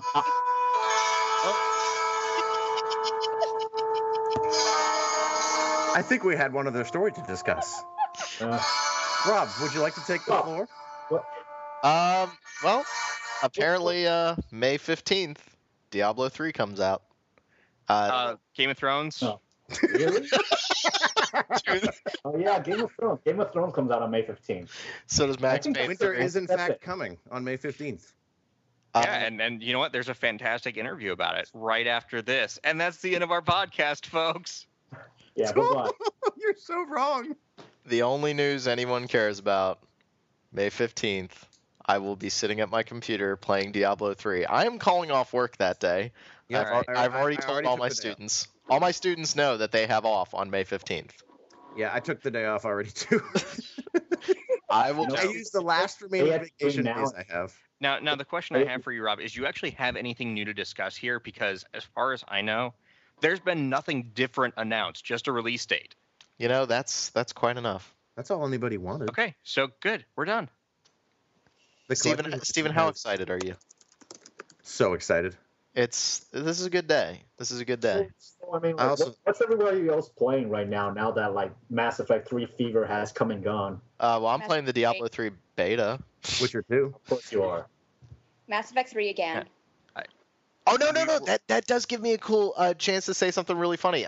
We're running way long, guys. I know. But here's I know, but shut up. I have to talk. No. Two quick things. Okay. First off, we got a wonderful email from oh god, what's the guy's name? Thomas Goik. I want to make sure I get that last name right. Goik. And he is one of the wonderful German people that does the Random Encounter German podcast. He sent me a wonderful email saying that he was really cool with us, using Random Encounter. They were using it first, but he's totally okay with us doing that. It was a really nice email. I appreciate you for that. And then also, the best way to play Skyrim. I figured it out. We already went over that. It's with the Randy Savage mod. No. The best. No. The best way to play Skyrim is as soon as you get through the opening tutorial mission, don't advance the main plot because you will never have a dragon attack you. I'm not kidding. It makes the game better. It actually does. You never have to worry about a random dragon attack. They're just not in the game. But what about, oh yeah. Doesn't matter. Doesn't matter. It makes the whole game better. All right. Thank you, everybody, for listening to this portion of Random Encounter. Following, we have John and my interview with the two guys from Atlas, Aram and Scott. Why do I keep forgetting? I wanted to call him John during the interview. I don't know why. Maybe I just got John on the brain. Where we're going to talk about the Game of Thrones RPG, so please stay tuned for that. As always, make sure to subscribe to us on iTunes or the RSS feed, and we will talk to you guys later. Renegade for life.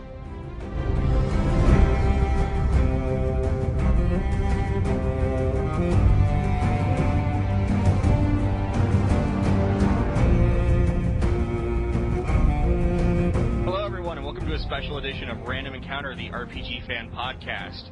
I'm John McCarroll, e-commerce business analyst. Oh, wait, wrong job. Editor-in-chief, RPG fan. Here I have with me everyone's favorite podcast host. Yeah, Rob Steinman, Pale Robbie on the boards. Yeah, now that you've let people know where you work, they're going to firebomb you. Good to know, John. Do you think that truly people are going to find me because I'm a business analyst? I'm just saying, man, you want to, like, keep your identity secret on the internet. People are nuts. And we've got with us actually two special guests from Atlas USA. We have Aram Jabari, PR manager. Hello. And we have Scott Williams, who's the QA lead on the Game of Thrones RPG. Great to be here. So, first off, tell us a little bit about yourselves, what you do at Atlas, and yeah. Yeah, sure. Well, first of all, John, are you saying that it's not possible to make a career on just writing for RPG? Are you saying you have to have a second job? Yes, possibly a third. That is devastating for so many listeners right now who dream of doing what you do. But I'm happy with what I do. So even though I can't make a living off of RPG Fan, I'm still happy doing what I do because I get to talk to great people like Aram. Well, thank you very much. And B, we're very glad that you have the time to do it because we're both thrilled to be on the podcast. So I'm the PR manager at Atlas. I write press releases. I gather the office around a fire and play the lute and sing songs of the bard. I clean the bathrooms on the weekend. But basically, I just kind of talk about our games and try to spread the word. I don't really do all that much. He's a secretary, too. I remember I called the base Atlas line, not even to his extension, and he answered the phone, and I was wondering what was going on. John, thank you so much. Now direct everyone to our website where our company's phone number is listed. Rob's desk is actually in the lobby. Yeah, my desk is in the lobby. And they said something about taking my stapler and moving me into the basement. I don't know. Scott, would you like to? Hi, I'm Scott Williams. I'm the QA lead. Basically, my job is to make sure that the game is running as smoothly as possible by the time it gets released. This involves a lot of things. I've been pretty busy lately. But hopefully, if I do my job well, then everybody will enjoy the game. Hey, what do the words regression test mean to you? Well, that is probably the first thing you'll... Yeah. Okay, I just want to make sure that we're on the same page, because I do some software QA as well at work, and I just want to make sure we're on the same page. Yeah, I'm a school teacher. Sorry, I'm just... I teach high school physics, guys. Thanks for just going over. I'm just going to sit in the corner right now. All right. So, you guys are working on this RPG, the Game of Thrones, from the universe of George R.R. Martin, and it's developed by Cyanide, which is a developer. I think it's done by the Paris team. Yeah. Yeah, the Paris team. So for anyone who is familiar with Cyanide, or they may have heard of the strategy game that was released a little while ago, downloadable for PC. It's actually a separate team. That's their Montreal team. They have a completely separate development studio, their larger studio in Paris, headquartered in France. And they've been working on the RPG for quite some time now. So Cyanide actually has a pretty decent history. They worked on... I forget the name of the game, but it ripped off Blood Bowl. It was like the same game, and there was a big... No, it actually was... No. They licensed. It was Blood Bowl. No. I'm getting there. There was a game that they made beforehand that was essentially a Blood Bowl clone. There was a lawsuit, and then essentially as part of the lawsuit, they got the license to do a real Blood Bowl game. Do you remember the name of the one that they did before? Let me... But while we go on and talk, I will do some Google research.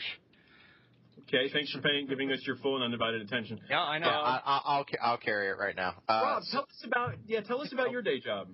Yeah, I'm a physics teacher, so there's not a whole lot. I unlocked the mysteries. Are you really? Yeah, no, I'm a high school physics teacher. Good for you, man. I'm just watching Breaking Bad right now, and I don't know if you've been dealing any crystal meth or anything, but that could be a lot of fun for you if it ever gets boring. Yeah, well, I just like teaching the kids that they're immortal, just, quantum immortality theory and that sort of stuff, and then they just walk out of my class, just mind completely blown. Cyanide's game that was a Blood Bowl clone was called Chaos League. Chaos League, that's right. Well, one of the interesting things is they're a developer with a lot of passion for board games, pen and paper games like Blood Bowl, passion for Game of Thrones, and they pursued George R.R. Martin. They pursued the license years ago before the HBO show went into production. The reason a game exists, I don't think anyone was actively looking to license it at that time because its success was based entirely on the at the time 4 books that were out, and so they basically went to George Martin's house a couple times. They really pitched him aggressively. They planned out the story arc. They worked on all this stuff, and they made it happen. So I saw online a few people said, it doesn't look like a quadruple A RPG. My eyes aren't bleeding rainbows. Like clearly this is a quick cash in. But the reality of it is that for these guys, this is like a labor of love, and so they're a very passionate group of guys who really loved Game of Thrones or Song of Ice and Fire. No, I'm actually a big fan of Cyanide. I really, really enjoyed actually both Chaos League and Blood Bowl.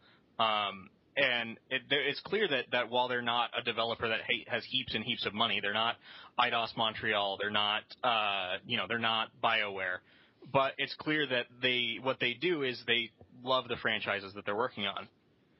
So I know that Atlas is publishing it in the U.S. I know that Focus is co-publishing. I'm not sure. Explain. Focus is going to be doing it in Europe. We don't have a presence in PAL territories, so they're publishing it in PAL territories. We'll publish it in the States. Okay. So, how did Atlas get involved with this? There's kind of been a little bit of a trend lately where Atlas has published several RPGs done by Western developers, like not Divine Divinity, that was the first one, Divinity 2, and what was the name of the action game? The Cursed Crusade. Cursed Crusade. Well, so here, there are a lot of folks, I've seen this online too, that are speculating that Atlas is taking on a new direction, or we have some sort of a premeditated plan in changing what we're about, and that really is not the case. I couldn't emphasize that more. We are primarily, our skill has been, remains, and always will be localizing Japanese RPGs. That's our parent company, Index Corporation. That's the legal name of the entity. But Atlas in Japan, they are responsible for, and we're so proud to be able to say this, some of the best reviewed, most beloved RPGs of all time. I as a PR guy, it's so cool to be able to say that, and then look at Persona 3 Portable, which is the second best PSP RPG of all time if you go look on GameRankings.com, just kind of objectively, and Persona 4, which it's so cool that now we're going to be able to do this fighting spin-off with Arc System Works, who has such a pedigree, but our parent company produces these amazing games, and that's what we're always about. But one of the realities is that, as a publisher, we have to have a certain number of titles a year. We really can't just do 1 or 2 games. And there have been ebbs and flows. And whenever there's a situation where obviously we need to have something to publish, we're looking for great games always. And we find these opportunities that, we worked with Frozen Byte to publish Trine 2 for XBLA and PSN and then on PC. And that just one of the best downloadable games of 2011, we felt. We work with the awesome guys in Chile, Ace Team, on Xenoclash XBLA and on Rock of Ages. Let me cut you off. Listeners, if you're up for kind of a kitschy, I wouldn't even call it tower defense, but tower offense, right? Yeah, Rock of Ages is absolutely bizarre, but it's fantastic. Thank you. And I know these are non-RPGs, and hopefully no one is already getting in their car trying to figure out how to fit their pitchfork and torch in the trunk to come to our office. We believe in quality games. We're all gamers here. We actually have a process through which we sit down and we evaluate titles based on, the quality of the game, our ability to be successful with it. We're still a business. We don't want to publish anything at a loss, but I've been incredibly impressed working here that, we look at niche JRPGs. We have over the last 4.5 years I've been with the company, and they're titles where we know we have very limited potential for breakout success, but we still publish the titles because it's our bread and butter, it's what our fans want, and that's in the fiber of our being. But yeah, we've had opportunities. We believed in Divinity 2. It was an enhanced, polished version, kind of like the Witcher Enhanced Edition of a great game. We saw a really cool opportunity to be involved with Larian for that title, and yeah, we're a lot of us are fans of Game of Thrones. A lot of us are fans of the books. Scott has read all 5. I haven't read the books, but I watched the show, and actually, I would say a good 30-40% of our production staff has digested a very heavy amount of A Song of Ice and Fire. So when we evaluated the title, when the opportunity came to us, I'm sure other publishers looked at it too. We became very bullish on it. We became very aggressive because we believed in the IP. We knew what Cyanide was doing and how they were approaching the game. We believed in the importance they were giving to working with George R.R. Martin, and we believed in the support that we knew we would get from HBO. So it seemed to us like a great opportunity for us to branch out a bit, but also do something that's an RPG. It still appeals to a significant percentage of our fans, and we hope we can convince the other half, or the other percent that's maybe on the fence. Cool. I'll let Rob ask some George R.R. Martin questions. I am the resident Song of Ice and Fire nerd on the podcast, although I think Neil reads it as well. So now, you were talking about HBO and you were talking about George R.R. Martin. So is this based off of Martin's version of the story, like the original novels, or is this going off of the interpretation that HBO has gone through, where we see certain actors in certain roles and there have been little changes to the story here and there? As you go through the game, you'll notice that the first game takes place in the same time frame as the first book, but it features 2 completely new main characters. So it's definitely going to be the Game of Thrones universe, and you'll see locations and characters that appear in the book and the TV series that hopefully people will enjoy. To give you insight, I mentioned the development and the conceptualization began before the show aired. Right. They sat down. They went to George Martin's house a couple times. They actually planned out these story arcs. They told him what their ideas were. They told him where they wanted to take it, and they kind of conceptualized the entirety of the plot and its branches with him. So I think the influence from the books, because that's really what they knew when they started the project, is going to be as strong or the stronger influence. But then we also have these great elements from the show, which has become so popular now. We have the music from the show. We have the likenesses and the voices of some of the stars from the show. So fans of the books only, fans of the show only, fans who've read and watched both, I think everyone is going to see some elements that really pull it all together for them. Now, you say that you have some likenesses. Do you have Boromir? It's not Boromir, it's Eddard. John? You said Eddard Stark, right? Yes, he's talking about Sean Bean. Yeah. He's mentioned, he's spoken of. Okay. He's discussed, but he does not appear in the game. Takes place, I guess you could say, towards the end of it's somewhere between or concurrent to. Well, the beginning of the game actually takes place a little bit before the events in the first book start.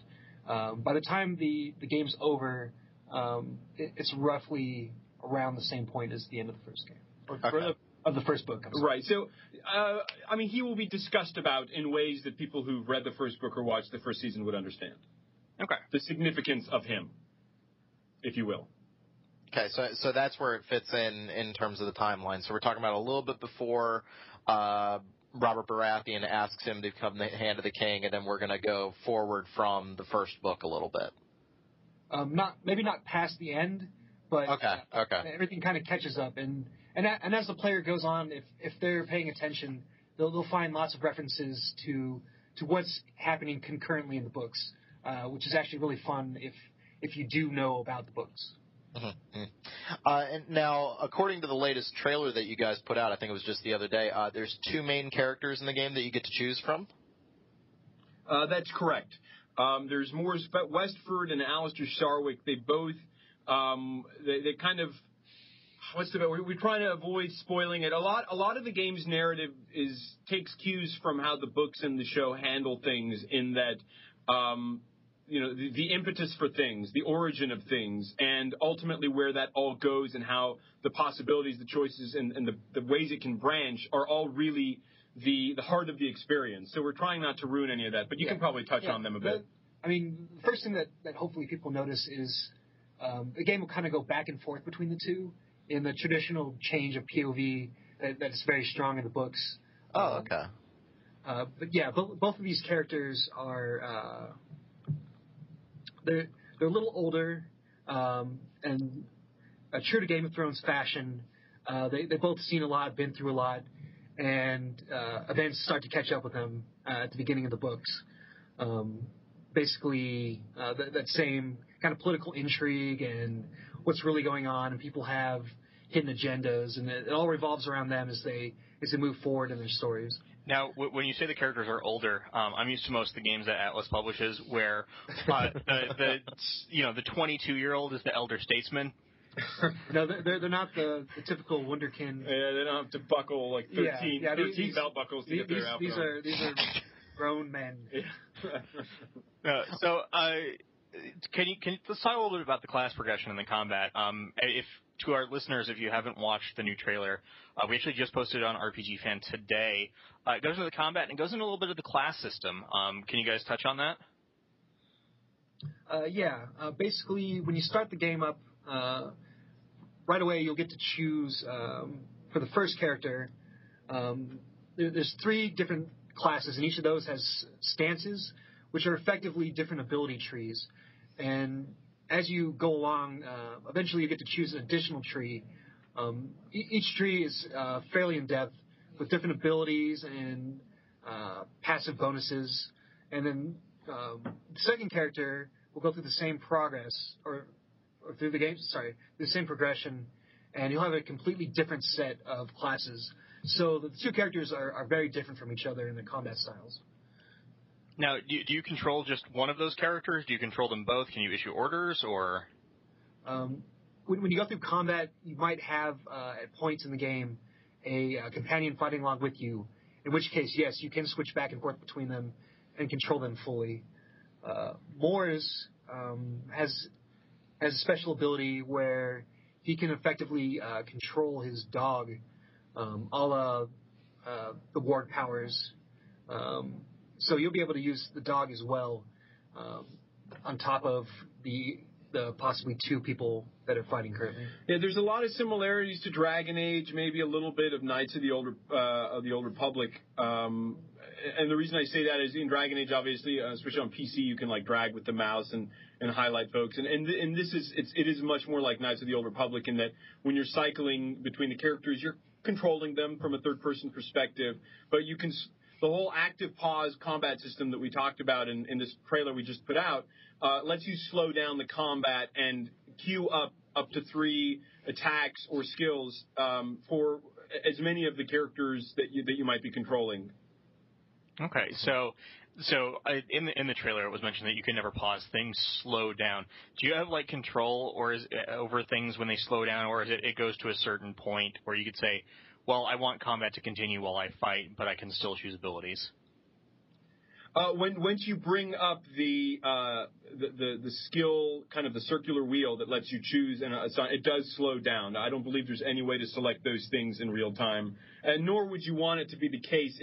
A lot of the fights involve 3, 4, or more enemies, and very often it's necessary to slow things down. The game does a really nice job of rendering out who is attacking what. As soon as you issue an attack, you'll see a path with a clear direction that's indicating, you're attacking and who's locked on to which of your characters. So it can get hectic, and that's one of the reasons we are really making sure people are aware of the active pause system. Is it slows things down enough for you to be able to make sound decisions, but it doesn't really eliminate the anxiety that you feel knowing that you've got a crap load of guys surrounding you and you have to make quick decisions and act effectively.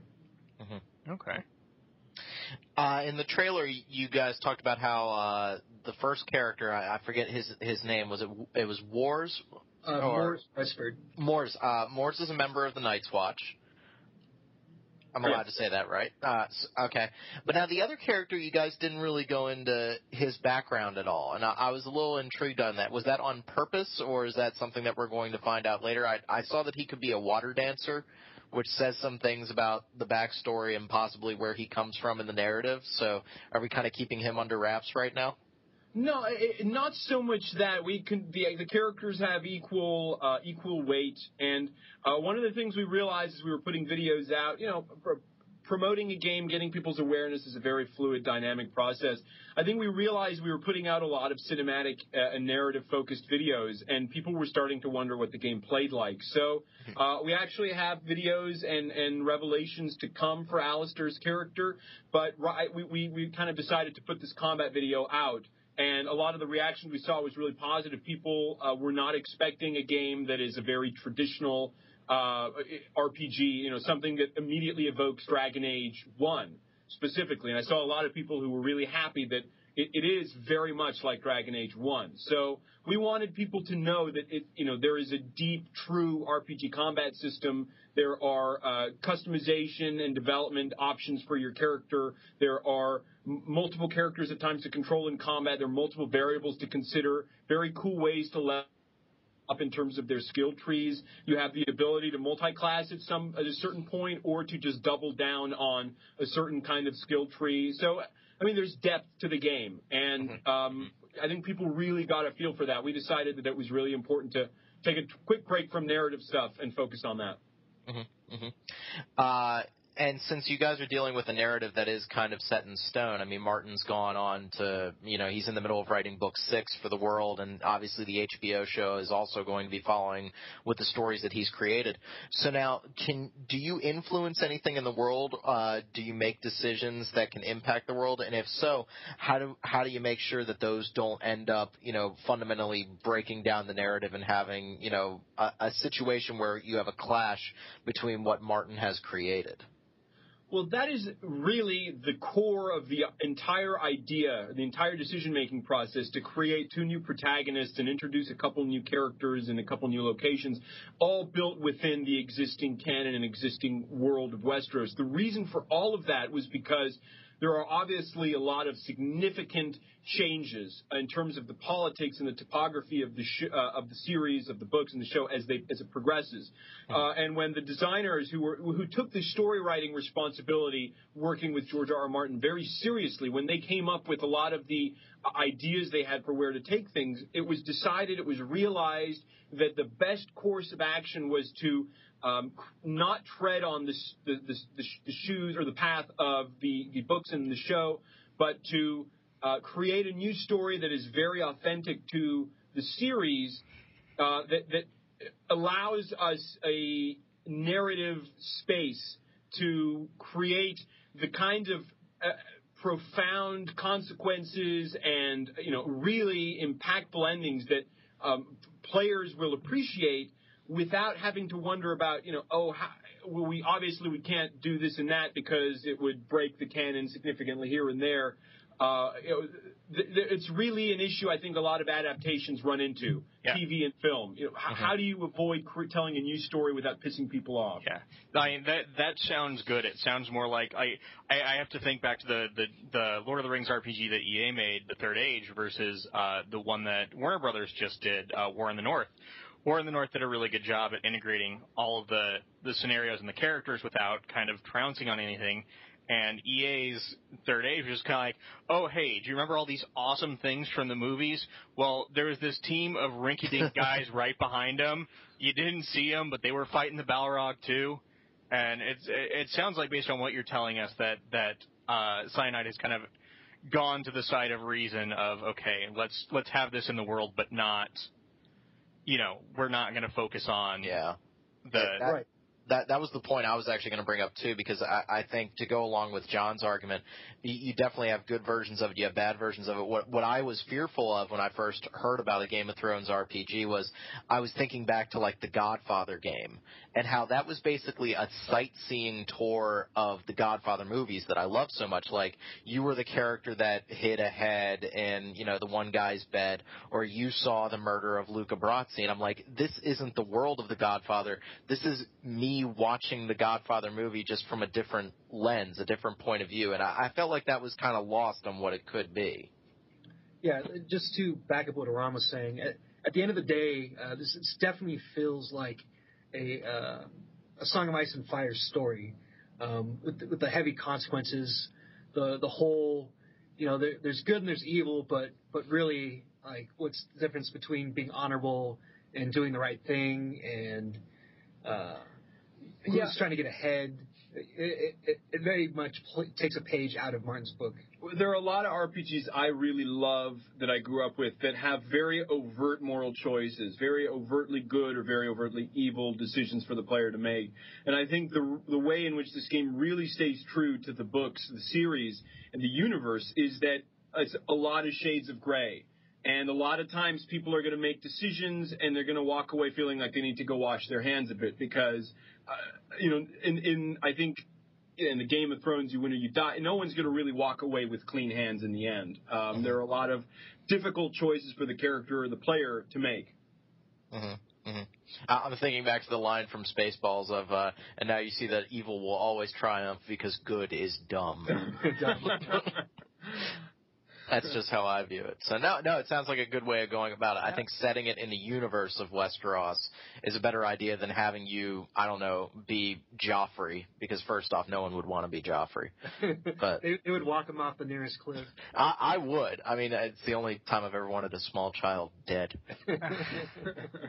Well, no, I mean, this sounds good. Things are shaping up pretty well.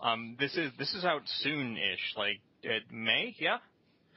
Scheduled release date is May 15th for 360, PS3, and downloadable for PC. So there's not going to be a retail PC version?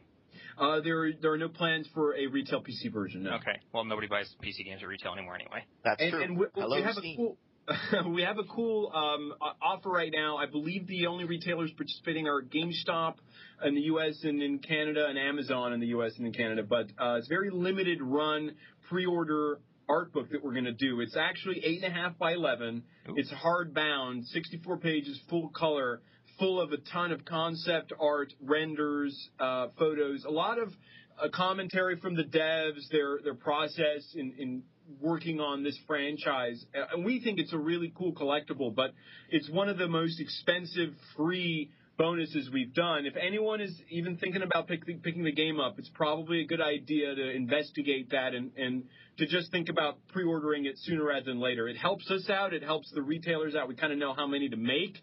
We know what the demand is. A lot of times, as a smaller publisher, we tend to actually project off of what the pre-orders are. But it also, we kind of have to cut it off at some point. The hardbound binding is time-consuming stuff, and we'll make a number and we'll stick with it, and all of a sudden the retailers' pages pull the offers. So I don't know. That sounds like a pretty hard sales pitch, but yeah, pre-order the game. That's you guys are always great about that, always including that kind of content. I mean, that's awesome. I think part of what I've tried to do, at least in my writing on RPG Fan, is a lot of times I see gamers not looking at games as a business, and at a certain point, pre-orders are important for gauging demand, and I think that if you're interested in a game, go pre-order it. It doesn't end up costing you anything at the end. Amazon just keeps your credit card number on file. GameStop keeps your $5. Yeah. If you want something, go put it down. And you guys like Atlas. Yeah, I thank you for that. We as a company that needs to survive and be very smart and lean about our business, we try not to keep a lot of on-hand inventory. The constant knock against Atlas, as long as I've been here, and even though I think things are a little better than they were, when I started in terms of this, people still think that we have some warehouse hidden, 2 blocks away from Fort Knox where we keep like sealed copies of Jack Brothers and Radiant Historia, which we actually just did a new run of. I think it'll just be coming into Amazon very soon, shipping soon. And we build to demand. And a lot of times there's enough demand to justify like another run, a little small run, and then the game goes on sale a couple times and it disappears, and then all of a sudden it's like $80 on eBay, and I'm like looking at the sealed copy I have in my closet at home. I'm like, oh, that could be interesting. Just kidding. the reality is we would love to put a copy of our game in everyone's hand who wants it, but it's not possible for us to assume all of the risk involved with that. Things are getting better. We have these PSP games that are coming out that are going to be available via PlayStation Network. It's been the case for a little while with some of our games. I think we have Catherine now that's available down digitally. So people can't. I hate the fact that I have to say digitally because it's all digital, but downloadably. And people, we don't have to worry about inventory issues when it comes to that, which is really cool. No art books usually that way, but the trade-off is pretty cool. Well, I know I love my analog DVDs, but with the gears and the pipes and the steam that comes out of it. Well, I am personally a huge fan of getting things digitally. I know that there's a giant divide amongst RPG fans because a lot of hardcore RPG fans really like having things in their hands, having physical copies. But you know what? I've got my copy of Innocent Sin for PSP. It's digital. I've got Yggdra Union. I've got a bunch of Atlas games that are digital on my PSP that I've loaded up on my Vita. And, it's nice to have everything in one spot, too, especially when it comes to handhelds.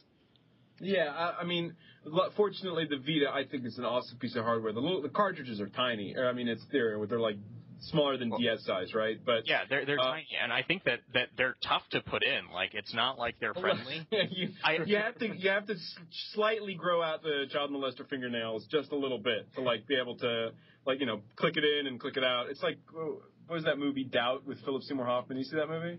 It's an obscure reference, but there's a scene where he's walking in front of his team of 10-year-old basketball players. Ram is scaring the hell out of me right now. I'm just saying. Look at my nails. A little bit. Yeah. Scott, why are you leaving the room? Scott? No, I love not having to carry around a ton of games too. But then again, you can't sniff a digital manual unless you print it out at home. I do miss that. No, we were talking about that in the pre-show. I miss having those little extras and those little pieces of art that come along with the game. I found my old Metroid book from the original NES copy of the game that refers to Samus as he. I love having that kind of stuff. That's the nostalgia part. It's terrible for the environment, but it's Mother Earth or us. Hey, come on now, that's a love. I love that. I love that. Revelatons. The Okami with the IGN logo on it. I hope somebody at Capcom got shot over that. We're not going to insult Capcom right now, but everyone who's listening to the show can.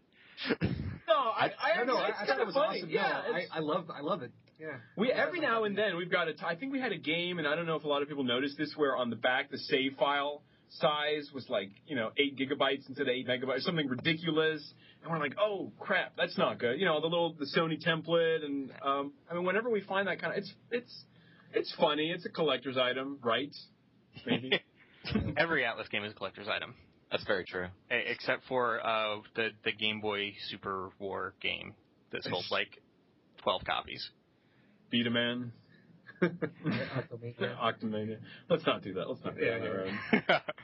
No, so it's been a pleasure having you guys on the show. We're actually talking a little bit on the pregame. We hope to have you back a little bit later this year for Gungnir and Growlancer. It's been a pleasure having you. Ram's been a great help for us. He's the guy who gets us all the Atlas stuff so that you can hear about it before it's actually out. So Well, I think on behalf of Scott, myself, and everyone here, this is the first time we've been on the podcast and have a chance to directly address the RPG fan readership. But thank you guys for all of the posts about us, whether you're totally raging on us for not publishing a game that you want, and hopefully you always understand there's a legitimate reason, but all the times that you're kind of filling the internet with positive stuff about us, which always feels good. We totally appreciate you guys, and maybe we can do something where you guys can ask some questions, and we'll do another podcast or something down the road and give you guys direct answers, or as close to a direct answer as my evasive PR personality will allow. You could make our producer really happy if you announced Persona 5 on our podcast at some point. That would just make Zach's day. I think what we can do is just make a list of all the games that you guys would like for us to announce, and then I can just shoot them down one after the other. So it's like an all-in-one recording.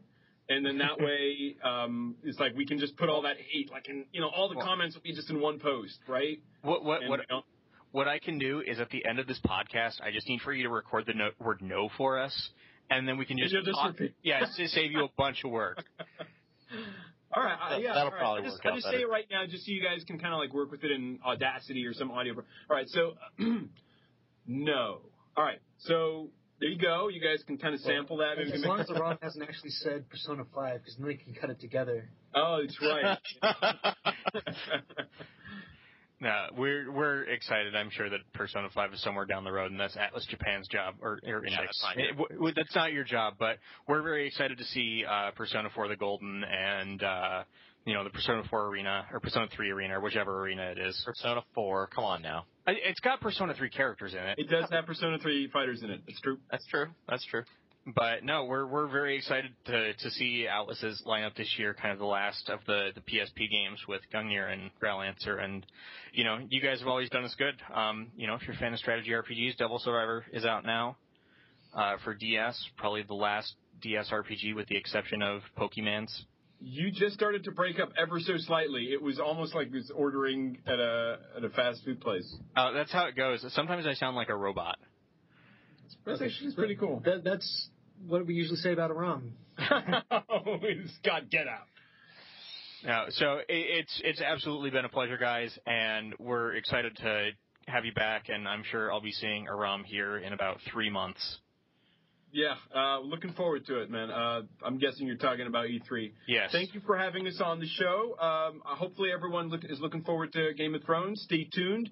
We got more stuff coming out. If you get a chance, check out the website, GameOfThrones-thegame.com. We're trying to put a lot of new content up there on a regular basis. And we hopefully will be back later to do more pimpage and question answering. At least he's honest. Yeah, pimpage is good. Well, Pimpin' ain't easy. Thank you guys very much, and for Aram, for Scott, for Rob, this is John McCarroll saying thanks for listening, and we'll talk to you in 2 weeks.